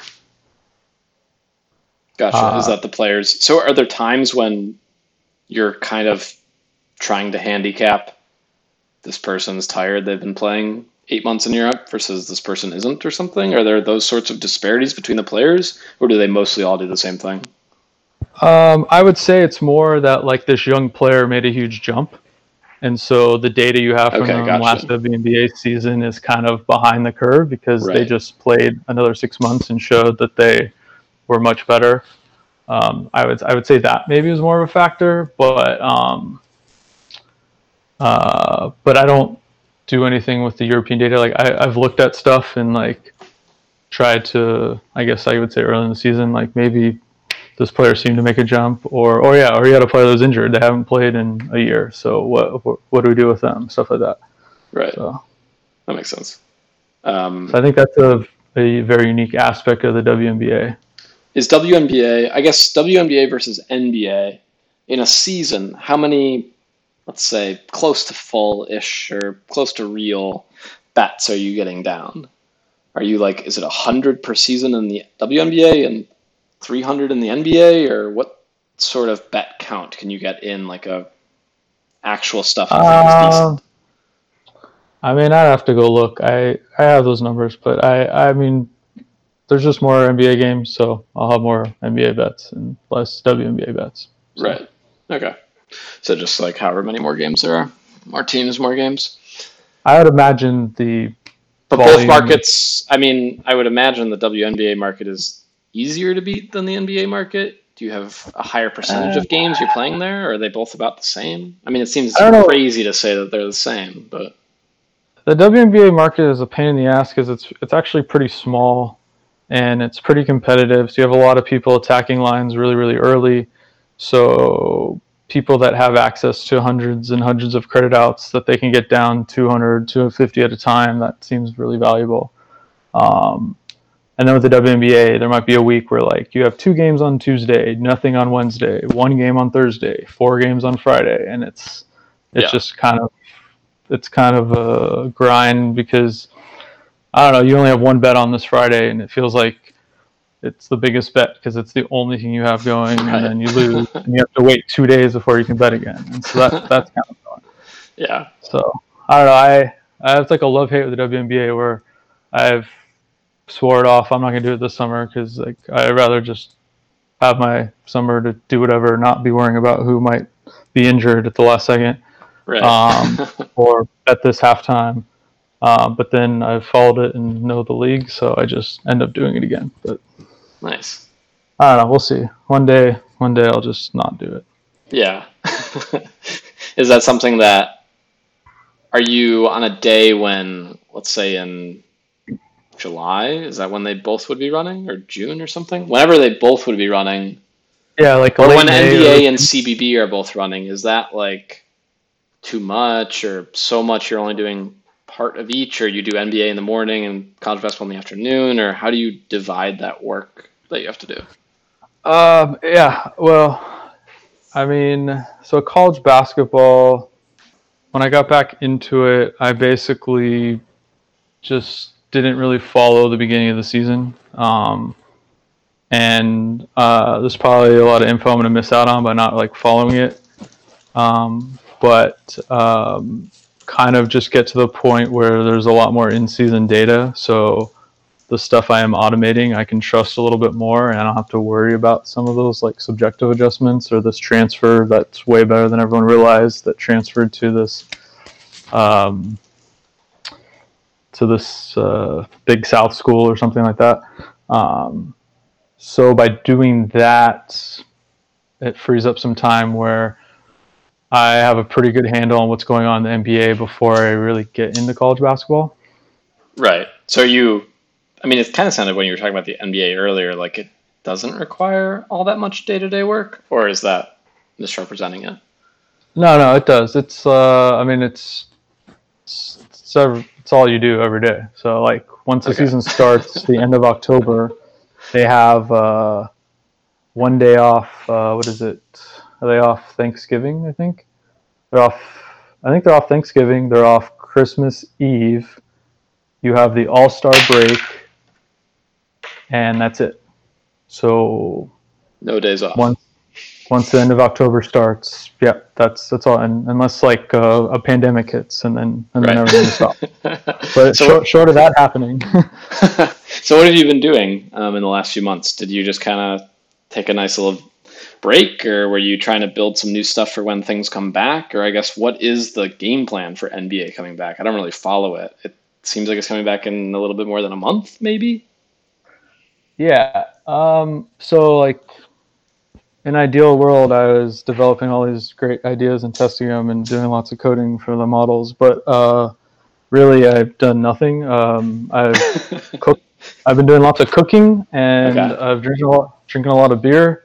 Nice. What kind of beer do you usually go with? Southern California's got a lot of good options, but like a very fruity, juicy IPA is what I would like. So, Nice. All right. um, I'm getting bored with so I've been doing that. lots of that. So When just the chilling. season comes back, just chilling, spending time Nice. with my family and child, and that's been good. A lot of some video games, some catching up on movies and TV shows I had queued up that I was gonna watch one day, but you don't ever Sure. get to them. So Nice. lots of that. So when the season comes back, all these sports, it's I guess my concern. I'm not like terribly excited. It's just going to be this really weird situation. They're playing these neutral site games. They've had a huge layoff. Um, I mean, I'm sure I'll end up following it and betting it because that's what I do. But I'm not excited about it. I think it's going to be weird, and I don't know. We'll see. I'll have a better idea once it gets going, and then maybe at that point I can be more confident or less confident in my methods. But Right. uh, I'm not. I don't know. I'm just not very excited about it. Yeah. So I'd rather just um, like take off and fast forward to like the next normal season. To be honest. yeah. So the game plan, if they started a season, would be to just do a few games and then some playoffs or something? Because doesn't the next season start already in Yeah. October, like you said? So they're going to do 8 games each, and they're only bringing 22 of the teams back. The other Uh, 10 said they're out, or they only invited that 22? that was the proposal was to bring the teams that are currently in the playoffs plus the teams that have a realistic shot to possibly still make the playoffs. So Oh, okay. nine So they just got rid of the nine bad teams in the teams. Eastern Conference. Yeah, they got rid of all the bad teams. But the problem with that is a lot of these bad teams have a bunch of young guys that are just not getting minutes. They're not having a chance to develop, and Yeah, so that's a lot that's of tough. meaningful minutes. So I think I saw an article. They're going to try to do like a quasi summer league thing for the rest of the teams. I guess that's 8. Um, but I don't know. We'll see. I was following it like really intensely at the beginning, and then at some point I was like, just tell me when it's going to come back and what's Right. happening, and then I'll figure it out at that point. So Yeah. Um, yeah. Interesting. Do you think that the markets will be drastically different for this if this season happens, this NBA season? Will it kind of constantly be the Wild West? Do you think like players will be sitting and stuff or crazy weird stuff like that, or mostly will it just be regular basketball games? I have no idea. Yeah. I don't know if books are gonna like take much smaller limits because everything's just weird. I guess if you're following it and there's weird stuff happening, then by following it, that can only be a good thing because you're on top of like what's going on. So Right. um, I think there's a lot that remains to be seen. So I don't know. Maybe I should be excited because of all the uncertainty, and that could create good betting opportunities versus being not excited. Right. But I don't know. I'm sounding like a curmudgeon. I'm sure once it starts, I'll be full in because it's all I know how to do. So. Yeah. What else are you gonna do? Yeah. Yeah. All right. I've got a question from KJ Hogo on Twitter. What's the craziest thing you've ever done to get information in smaller betting markets? I assume that some of the RAS stuff might be crazy. Let's say maybe you on your own. Have you done anything? Or by the time you were on your own, it was more in bigger markets? Although I guess college basketball is still a small market. There's some of the crazy info that gets released in weird ways there. Um, this wasn't entirely on my own, but at one point I started a blog and providing actual information and was able to interview an assistant coach about their upcoming season and do like a full-on phone interview. I did I think a couple. An assistant NBA coach? Just not NBA, but an assistant college coach basketball. in another league. Gotcha. Damn. So I did that. So you knew some pace change or something, or you were ahead of the market on something? Not pace, because every coach says they're going to play faster, so that didn't help. Because every coach, we're going to play up tempo, we're going to play an exciting style this season. So right. As Alan Boston cringes listening to this podcast. Yeah, at some point, the college coaches, you can't really you can't put any stock into their quotes. So. Got it. Do you find yourself ever, maybe not anymore, handicapping like the college basketball info? Because some of the coaches do say nonsense and some of them are a little bit more truthful. It's kind of hard to read what they're saying about certain players. Is that maybe at RAS something you guys thought you were good at, or just it's always been guessing, everyone's guessing? I mean, as far as the NBA, if I hear something or read something, then I look into the numbers and see if it have they been doing something different? Is it backed up by that?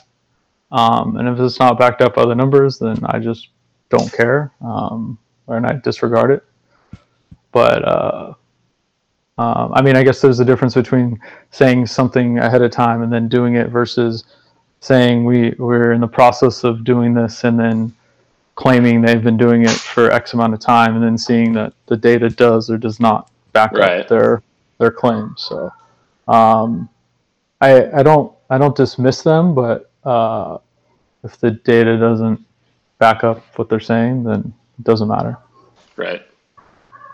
Okay. All right, we're 1 hour 45 minutes in.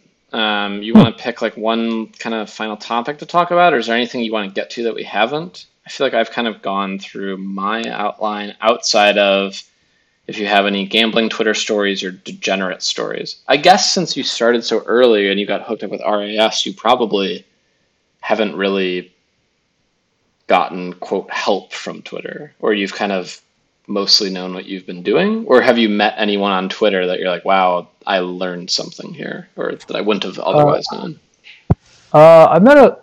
I've met some people from Twitter in real life. Everyone I've met has been really cool, genuine. There's a lot of really interesting, smart people. I think the power of the internet and Twitter is you could find people in such a niche market or area. So if like someone cares this much about this weird thing as you do, they're probably a good guy, good dude. Right. So I would say I've had overwhelmingly positive experiences with people Nice. I've met on Twitter, although there's a lot to filter through. So like, it Sure. doesn't mean, I guess I feel like I've been good at being able to assess who has value, or that sounds bad, but Who has is not full sports of betting shit. value? Well, just someone that's not full of shit, just trying to like Sure. tout. Yeah. So I think that's been good. I think the other interesting topic maybe is the advent of DFS Sure. has changed a lot of sports markets Really? because Which ones you think? so before if there's Before some being like pertaining 2012 or something? uh, sure, I guess I would Okay. say because like when I first got on Twitter, I didn't really get what it was. It was people saying I'm eating waffles for breakfast, and I was like, well, what is this? But I just signed up for it and I had an account. And then I realized slowly, oh, there's sports writers that are now on Twitter. And there's a lot of stuff that they want to add that maybe they can't write about till tomorrow, but is interesting and pertinent to the game about to be played, Okay. aka like injury information, stuff like that. Um, so with DFS, I would say the injury reporting got accelerated to a crazy amount because now you have every DFS player asking, "Is so and so playing tonight? Do you have a? Do you know if they're going to be in or not?" Where that wasn't really happening before. Oh, okay. So Uh, for the NBA, maybe specifically the player news stuff. What happens in uh, DFS if you play someone and they just like don't play? You're just fucked. Just don't play yeah, people that don't play. Okay. you get 0 points. That's gonna be my DFS algo. Play people that are playing.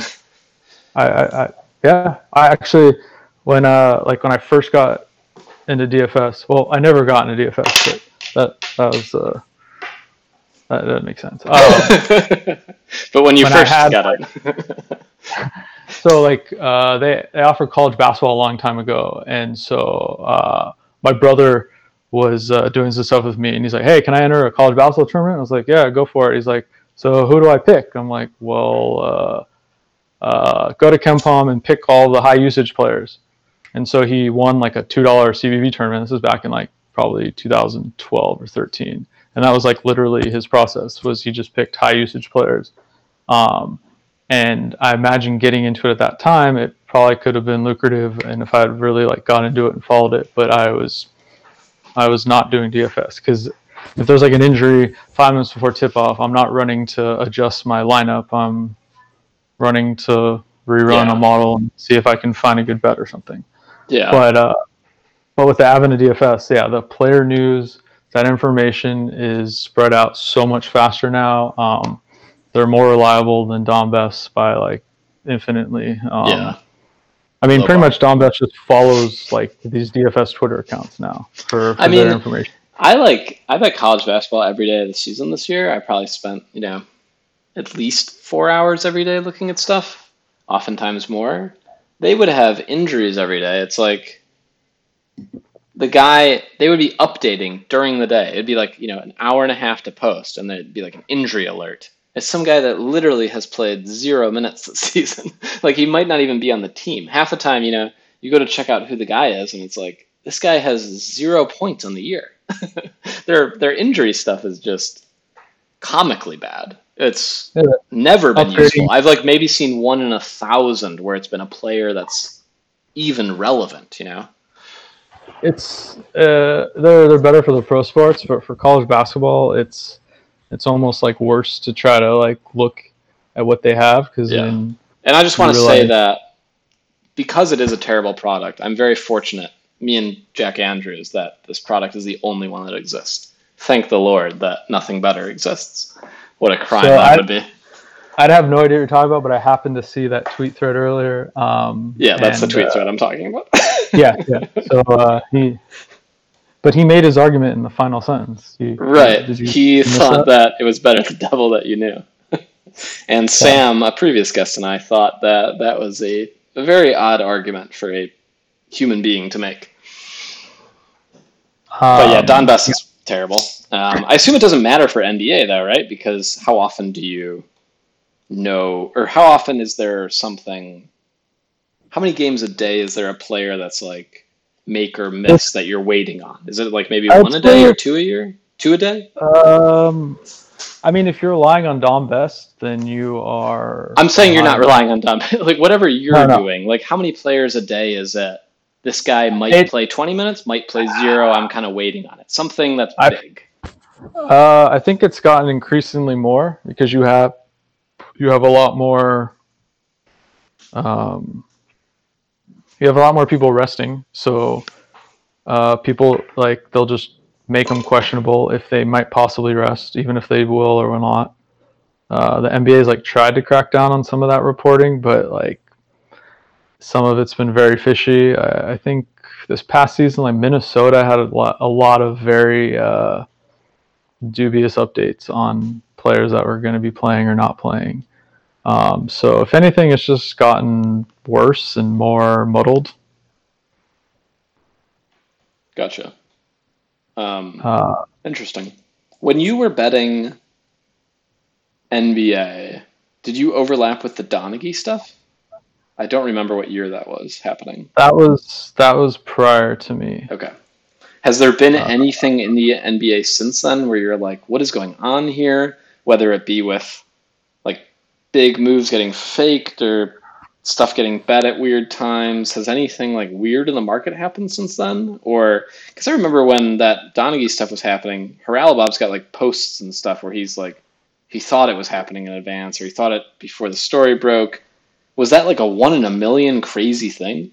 That story is so crazy that actually happened. I wonder if those sorts of things have been cracked down on, or people are still trying to do it. Is there weird stuff that happens, or do you think players are? I guess they all get paid so much money they can't be shaving points. Yeah, they're getting paid too much. They're getting paid way too much that you don't have to worry about that. I remember reading like stuff that he wrote or posted on that. Because I guess a lot of like his whole thing was that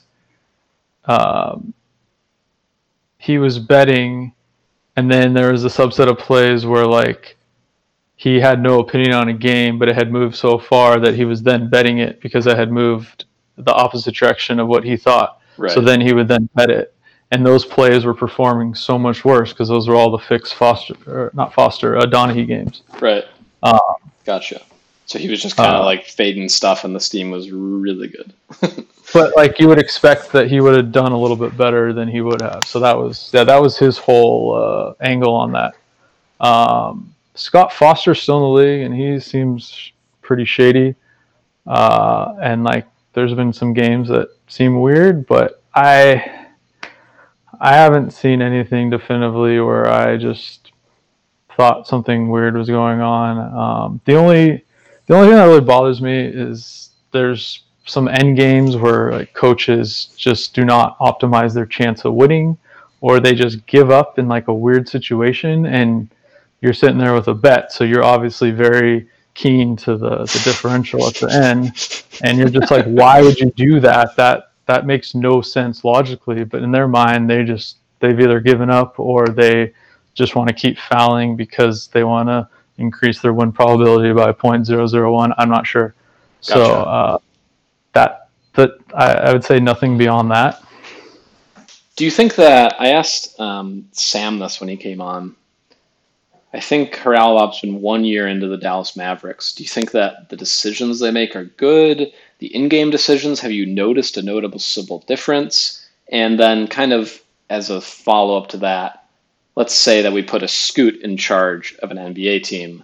Do you think that you would instantly be one of the 10 best, 5 best, 3 best? Not in terms of talent, but like how well you're managed and whatever you think a team is run well, like would you be able to implement that stuff? How low is the bar for success in professional NBA strategy?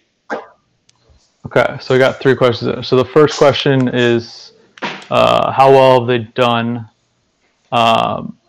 So my strength, as far as watching and following is much more like personnel stuff and like evaluating what I think of players and how good they are. And the in-game stuff, I admittedly am like just not as good at seeing the X's and O's or some of the end-game timeout strategy, minus some like really egregious stuff. As far as personnel, Dallas has done very well since he's gotten there.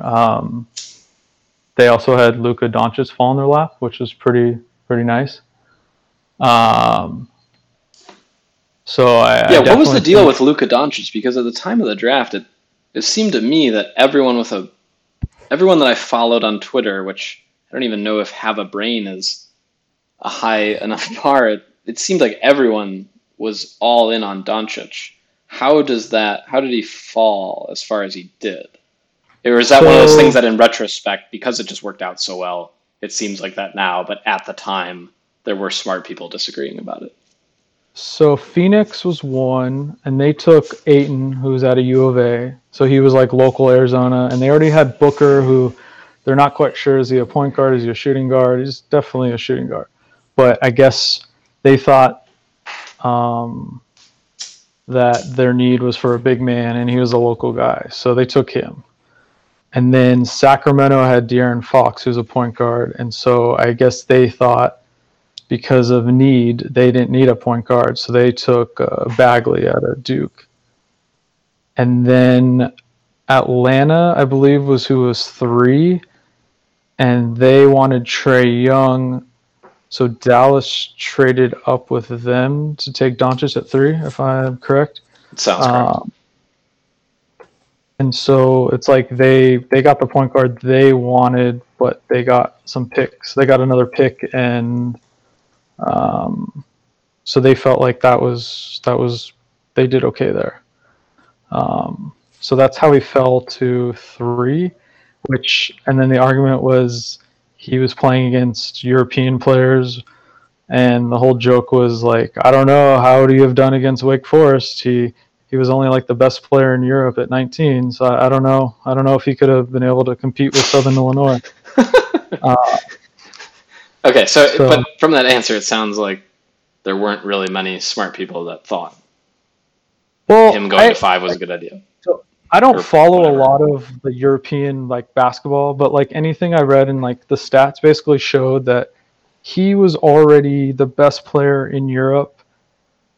And then if you accounted for his age, there's no way like he wouldn't have been the best available player to take number 1. It didn't matter what position, like just figure out how to make him work. He's 6'7", so even if he's like your second point guard, but he can play off the ball, or sometimes he plays on the ball, like he's a point guard and he's not 6'1", so like just figure out how to make that work. Like that shouldn't be hard. So yeah.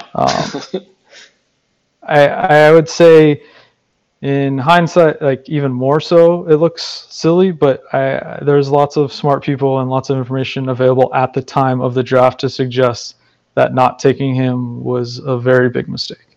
Yeah. And I think that's pretty fair to say using only the information available at the time. Yeah. So then is that sort of a situation where Raul might have gotten lucky that these teams in front of him passed for whatever reasons they did, and he just kind of got it, and that's part of the success? Or has it been all the decisions have been mainly good? It's just that none of the decisions that an NBA manager makes really matter all that much. They're all kind of like small decisions. Actually, the timeline on when he was hired by Dallas, I believe it was before the season, but after the draft. So whether there was discussions for him to go there and he had a hand in that, I have no idea, but he was not technically there when they drafted him. Okay. But the only reason I say that is he expressed a lot of love publicly on Twitter for Doncic. Right, I do remember that, as did Dean on Draft, the NBA draft guy that I follow. Oh, he's interesting. He's a character. Maybe that would be, there you go, that would be the guy to book, Crossbook. Bang, bang. Okay. I don't even know if that's, but I don't know if he does either. Yeah, the The opinions problem with seem the pretty draft one is strong. you have to wait 5 years to see if your stuff even comes to light, and I don't. That's a long time. Yeah, that is a long time. So if you were running an NBA team right now, let's say we put you in charge of like the 18th best team in the league. Within the first year you take over, if we expect them to be 18th best, can you get them to 13th? Can you get them to nothing? Can you get them to second? Like what sort of value add do you think that an intelligent non-basketball player can add to an NBA team if they're given kind of full discretion? Which it's or not full discretion, but it seems like Haralabob has a lot of discretion in Dallas, especially Well, given Cuban. short of hiring Fezzik to run my team with me or call my plays, um, I guess I wouldn't pretend to know like all the responsibilities that are involved with being that role because I imagine personalities and human beings, and you have like I've never looked at players as far as like their payroll stuff. Like I have how I value players and how good I think they are, and I never consider what they're getting paid. Right. Uh, that said, I think I think I could probably do better than a good amount of GMs as far as um, there seems to be a lot of moves that just make no sense to me, and maybe there's other things I don't know that they're discussing or why they had this player, they have to pay this person this much. So I can't pretend to know all of those intricacies. But But I does would that matter in say, the NBA? There's not even like a salary cap, right? yeah, Does there's a salary, Oh, there's there a salary is. cap. Okay. Yeah, So those sorts of things still matter quite a lot, you would say. yeah. I feel like in the Uh, NFL, it seems like people think those matter a ton. And and in that, and NBA, it that matters maybe a slightly less, but still a lot. the problem with the NBA is that you need, like as Daryl Morey says, you need to have like two superstars to really contend, and maybe like a third close to being a superstar. And like if you don't have that, because there's only 10 guys on the court at a time, and if you don't have that, or like in the NFL, if you don't have a quarterback short of like what, Trent Dilfer winning the Super Bowl with that Ravens, but that defense was ridiculous. So short of that, like you just can't win if you don't have that. And I think that's why the Clippers went all in on getting trading for Paul George and getting Kawhi Leonard, or the Lakers with LeBron and AD. Like if you don't have the highest end talent, it's just going to be really hard to win when there's only 10 guys on the court at a time. But that being said, to kind of answer your question in a roundabout way, um, that probably the most overrated or underrated players is because of their defense. And defense is just really hard to evaluate. So if you can do that better, then you're probably putting your team in a place to be more successful. And if I see teams that sign players that I seem to value higher that are kind of less known guys, that makes me think they know that they're doing something right, or maybe it makes me think I'm doing something right. Either I don't know, one or the other. Gotcha. Cool. Because like on offense, you know who's scoring. Like it's very obvious to see this guy How had can X that not amount be of points. defended, though? Or is it just that some basketball players are literally unstoppable? What do you mean by that? Like, you're saying you need to have the superstar. Like, there's some sort of binary level you pass at some point. Like, why can't you just get a bunch of really good players? Is it that there's some players on offense that are literally unstoppable? They're so good, and you need one of the people that's actually unstoppable? Why can you not just Uh, have pretty good? Like, I don't understand why you would need multiple superstars. it's because in the NBA, like with only 10 guys, like LeBron James, like once they got to the playoffs, he can turn into a point guard and he can dribble the ball at the court and literally run every single play. He can like try to expose the worst defensive player on every single play in the playoffs until that team makes an adjustment. So just having that one guy that is just so much better. But other people It, can't do that. Like, why can LeBron's just so good he can exploit any defense, well, whereas no one else can? There's like only two guys or three guys that can really well, exploit a defense. there's just only so many guys that are at that whatever ceiling. Uh, there's not that many that exist. So if you have one of those guys, that immediately puts you so far ahead. But I guess how do we Uh, define those guys? You know what I'm saying? Like, who are those uh, guys? How do you know them? Based on their impact to the line when they're ruled out, or I the mean, like, who are the they way right everybody. now? How many are there right now in the NBA who are this I sort mean, of where need you draw player? that exact line is probably pretty tough to say, but Well, you I pick mean, if some spot.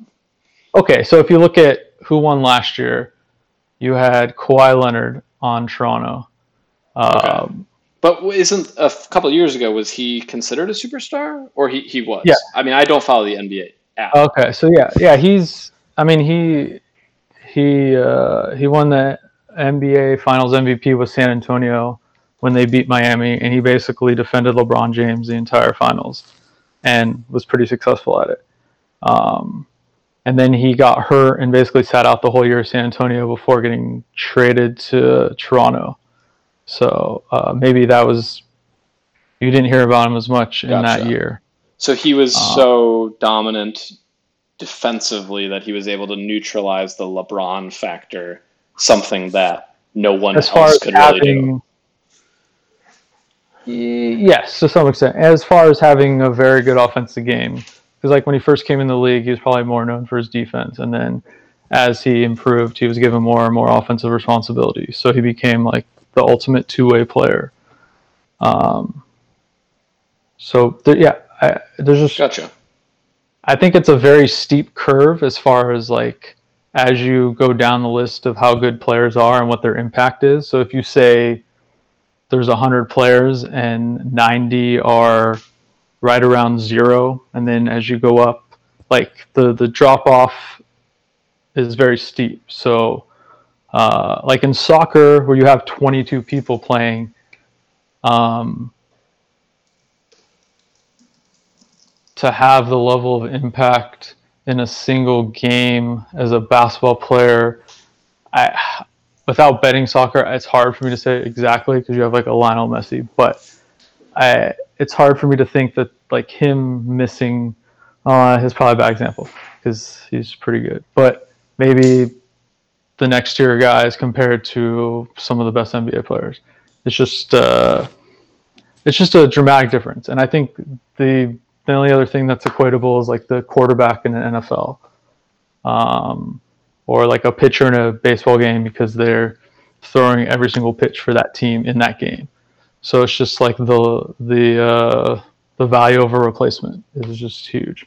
What sort of, let's say that we made you the commissioner of basketball and you get to make some rule changes for next year, and your goal is to have it be where you don't need a superstar to win, where obviously having a superstar is preferable, but what rules could we change that kind of negate this superstardom that's specific to the NBA?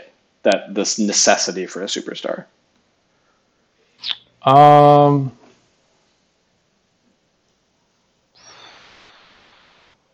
if every team had the exact same salary cap, but there was no limits on what you could pay anybody, then someone is going to overpay for that superstar and try to fill out the rest of the roster with scrubs. Someone else is going to figure out what that value is and pay more competitively.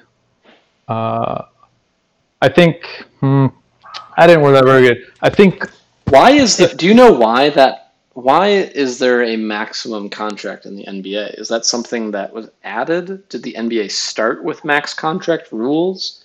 That seems like a really odd rule, especially since we're describing how the NBA is the one sport where like a superstar can matter the most. It would be the I'm one not sport where you wouldn't want a max contract, yet it's the one sport where you have a max contract.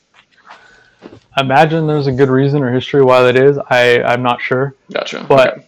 if you had there's no limit on what you can sign any players. I think your question suddenly becomes more valid. Like why can't there be a team with 5 really, really good players that are not quite at that top, but they're like that next level. And if you put all five together, could they win a title?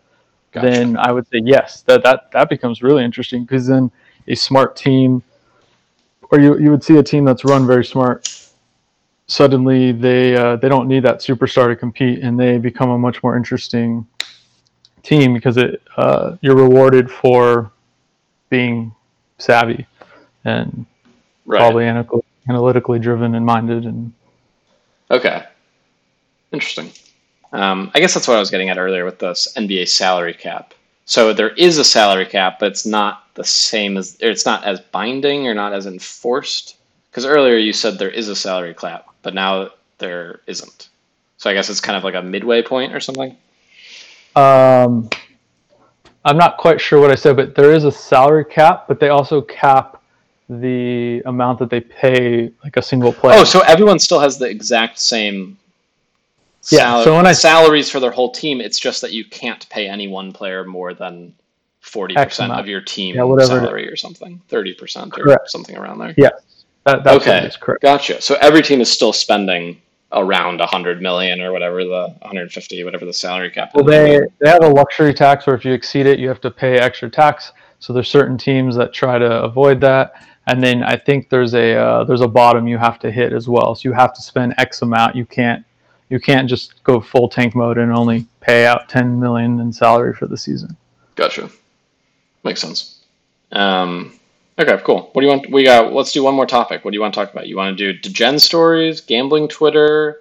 You want to fire some shots or anything that's on your notes that you haven't talked about yet that you kind of wanted to? I've gone through everything on my notes. Okay. I don't have very good degen stories because I've always been... What about gambling Twitter? You said you've met a few people from in real life. Who are the people you've met in real life? Or anyone you have met in real life that you want to say you have? Or is there anyone you're close to on gambling Twitter, or you talk to every once in a while or every day or anything? I've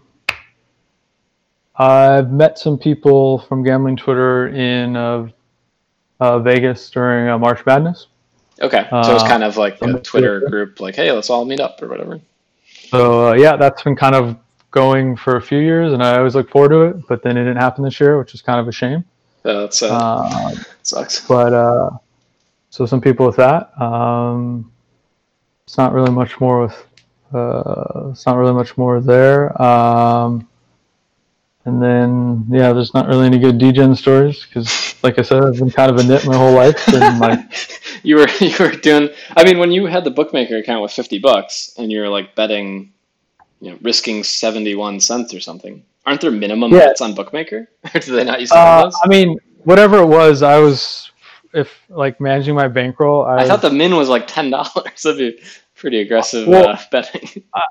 $50 was my initial PokerStars deposit. I had a little more in the bookmaker, but I was probably close to the minimum bet for way too long at the start. But that's how I approached it because it was I don't know. That's just how I always was. So I assume you still approach your betting like that, where it's like, here's my bankroll, here's the edge. I want to bet X on this game. Yeah. I mean, yeah. It's a percentage of my bankroll, so it's very Kelly criterion approach with trying to figure out what I think my edge is and trying to find the optimal amount and being as aggressive as I can to grow the bankroll. How much will you be betting? It gets a little more complicated with having post-ups and credits and then trying to figure out the different percentages on those credits. So that gets a little tricky because sometimes you're like, I'm just trying to get everything I can down on whatever game. And then, so it's more like I kind of evaluate it on a week-to-week basis to figure out, okay, where I'm at, how much am I betting, is this a good amount? So I guess I'm not as focused on a set amount as I used to be, but it's in the back of my mind, if that makes sense. Yeah, that makes sense. Yeah. Are you ever... What are the limits for the NBA market cycle? If I'm betting at 10 a.m. Central Time, can I easily bet $20,000 on an NBA side, $50,000, $100,000? What's the amount that you can kind of easily get down. You'll move the market, maybe a little, maybe a lot, but you'll get your number. Like what is, let's say at 10 in the morning, I was someone very gonna who's ask relatively well connected, let's say. I've been. It's crazy how like not betting for X amount of time, and like I just completely just not even sure at the moment. Okay. I'm trying to think in the morning. I think in the morning they have, I think bookmakers like 10-2 sides and totals, and then it goes up overnight. It's like 1,500, but then yeah, you're just moving the market on yourself, and that's not good. I guess, I mean, a lot of it depends on what kind of credit outs you have, because that decreases your ability to get down without moving the market initially. But people see those, so there's a lot of people looking at those accounts. So that's the whole process as well. I don't know. I'd have to look. I was gonna log into my bookmaker. I can see pending bets and try to remember. It's like Okay, so seriously, okay, so I'm maybe so far some moved. large amount, but how does it scale throughout the day? Is it like you can bet 10 times as much 10 minutes before, or two No, it times doesn't as go up that much? much. I think it hits like 20 and 5 at game time for sides, and then I think it's like 20 and 5 Okay. near game time And then you can hit it. I for mean, how aggressively are they moving? Let's say that you double click bookmaker. something on Bookmaker like 8 minutes before post. Are they going to move the whole screen a half point or a point, or? I mean, if you bet max, yeah, they'll move a half point on sides, a full point on totals. Bookmakers definitely like very aggressive in their bookmaking, as far as like sometimes they just don't care and they will move it right back, or they'll just move the juice, or they just don't move at all if they feel pretty strong on one side or the other. And then as far as the other markets, like every other book, they're just a bunch of copycats, and they just, it seems like you can manipulate those markets a little bit more, versus bookmaker is like one of the only ones left that kind of does their own thing, or actually has an opinion, or might not care that you bet, even if like you've been winning there. How is Bet Online in the NBA market? I feel like they've been pretty good in most stuff, especially in the last year or two, in terms of like putting up good limits and good bets and stuff. Are they a factor in the NBA or not really? Yeah, they have really good limits as well. I actually haven't had a post up there in a long time. I had one a long time ago, and then well, there you go. See, I busted my Bet Online account at one point and never reloaded, so I've lost a lot. Nice. But then like the people I deal with to help you get down, like they use a post up Bet Online, and so they're utilizing it. But then I'm not also hitting it as well, so I'm not moving the market on people I'm dealing with as far as betting and getting down. Nice. But I haven't had actually a Bet Online in a while, which I don't know if that's a good thing or not. Maybe I should get one again.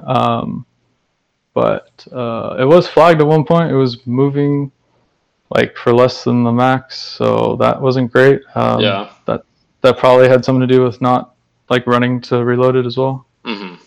I don't really have anything else on. You want to wrap it up, or anything else you want to talk about? Covered a lot, so thanks for having me. That was hopefully mostly coherent thoughts there. Yeah, we'll see what the people have to say, the feedback, but I thought it was pretty good. Yeah, it's nice to talk to a legit top sports bettor, if you will. Yeah, I don't know if it sounded like it for portions of it, but.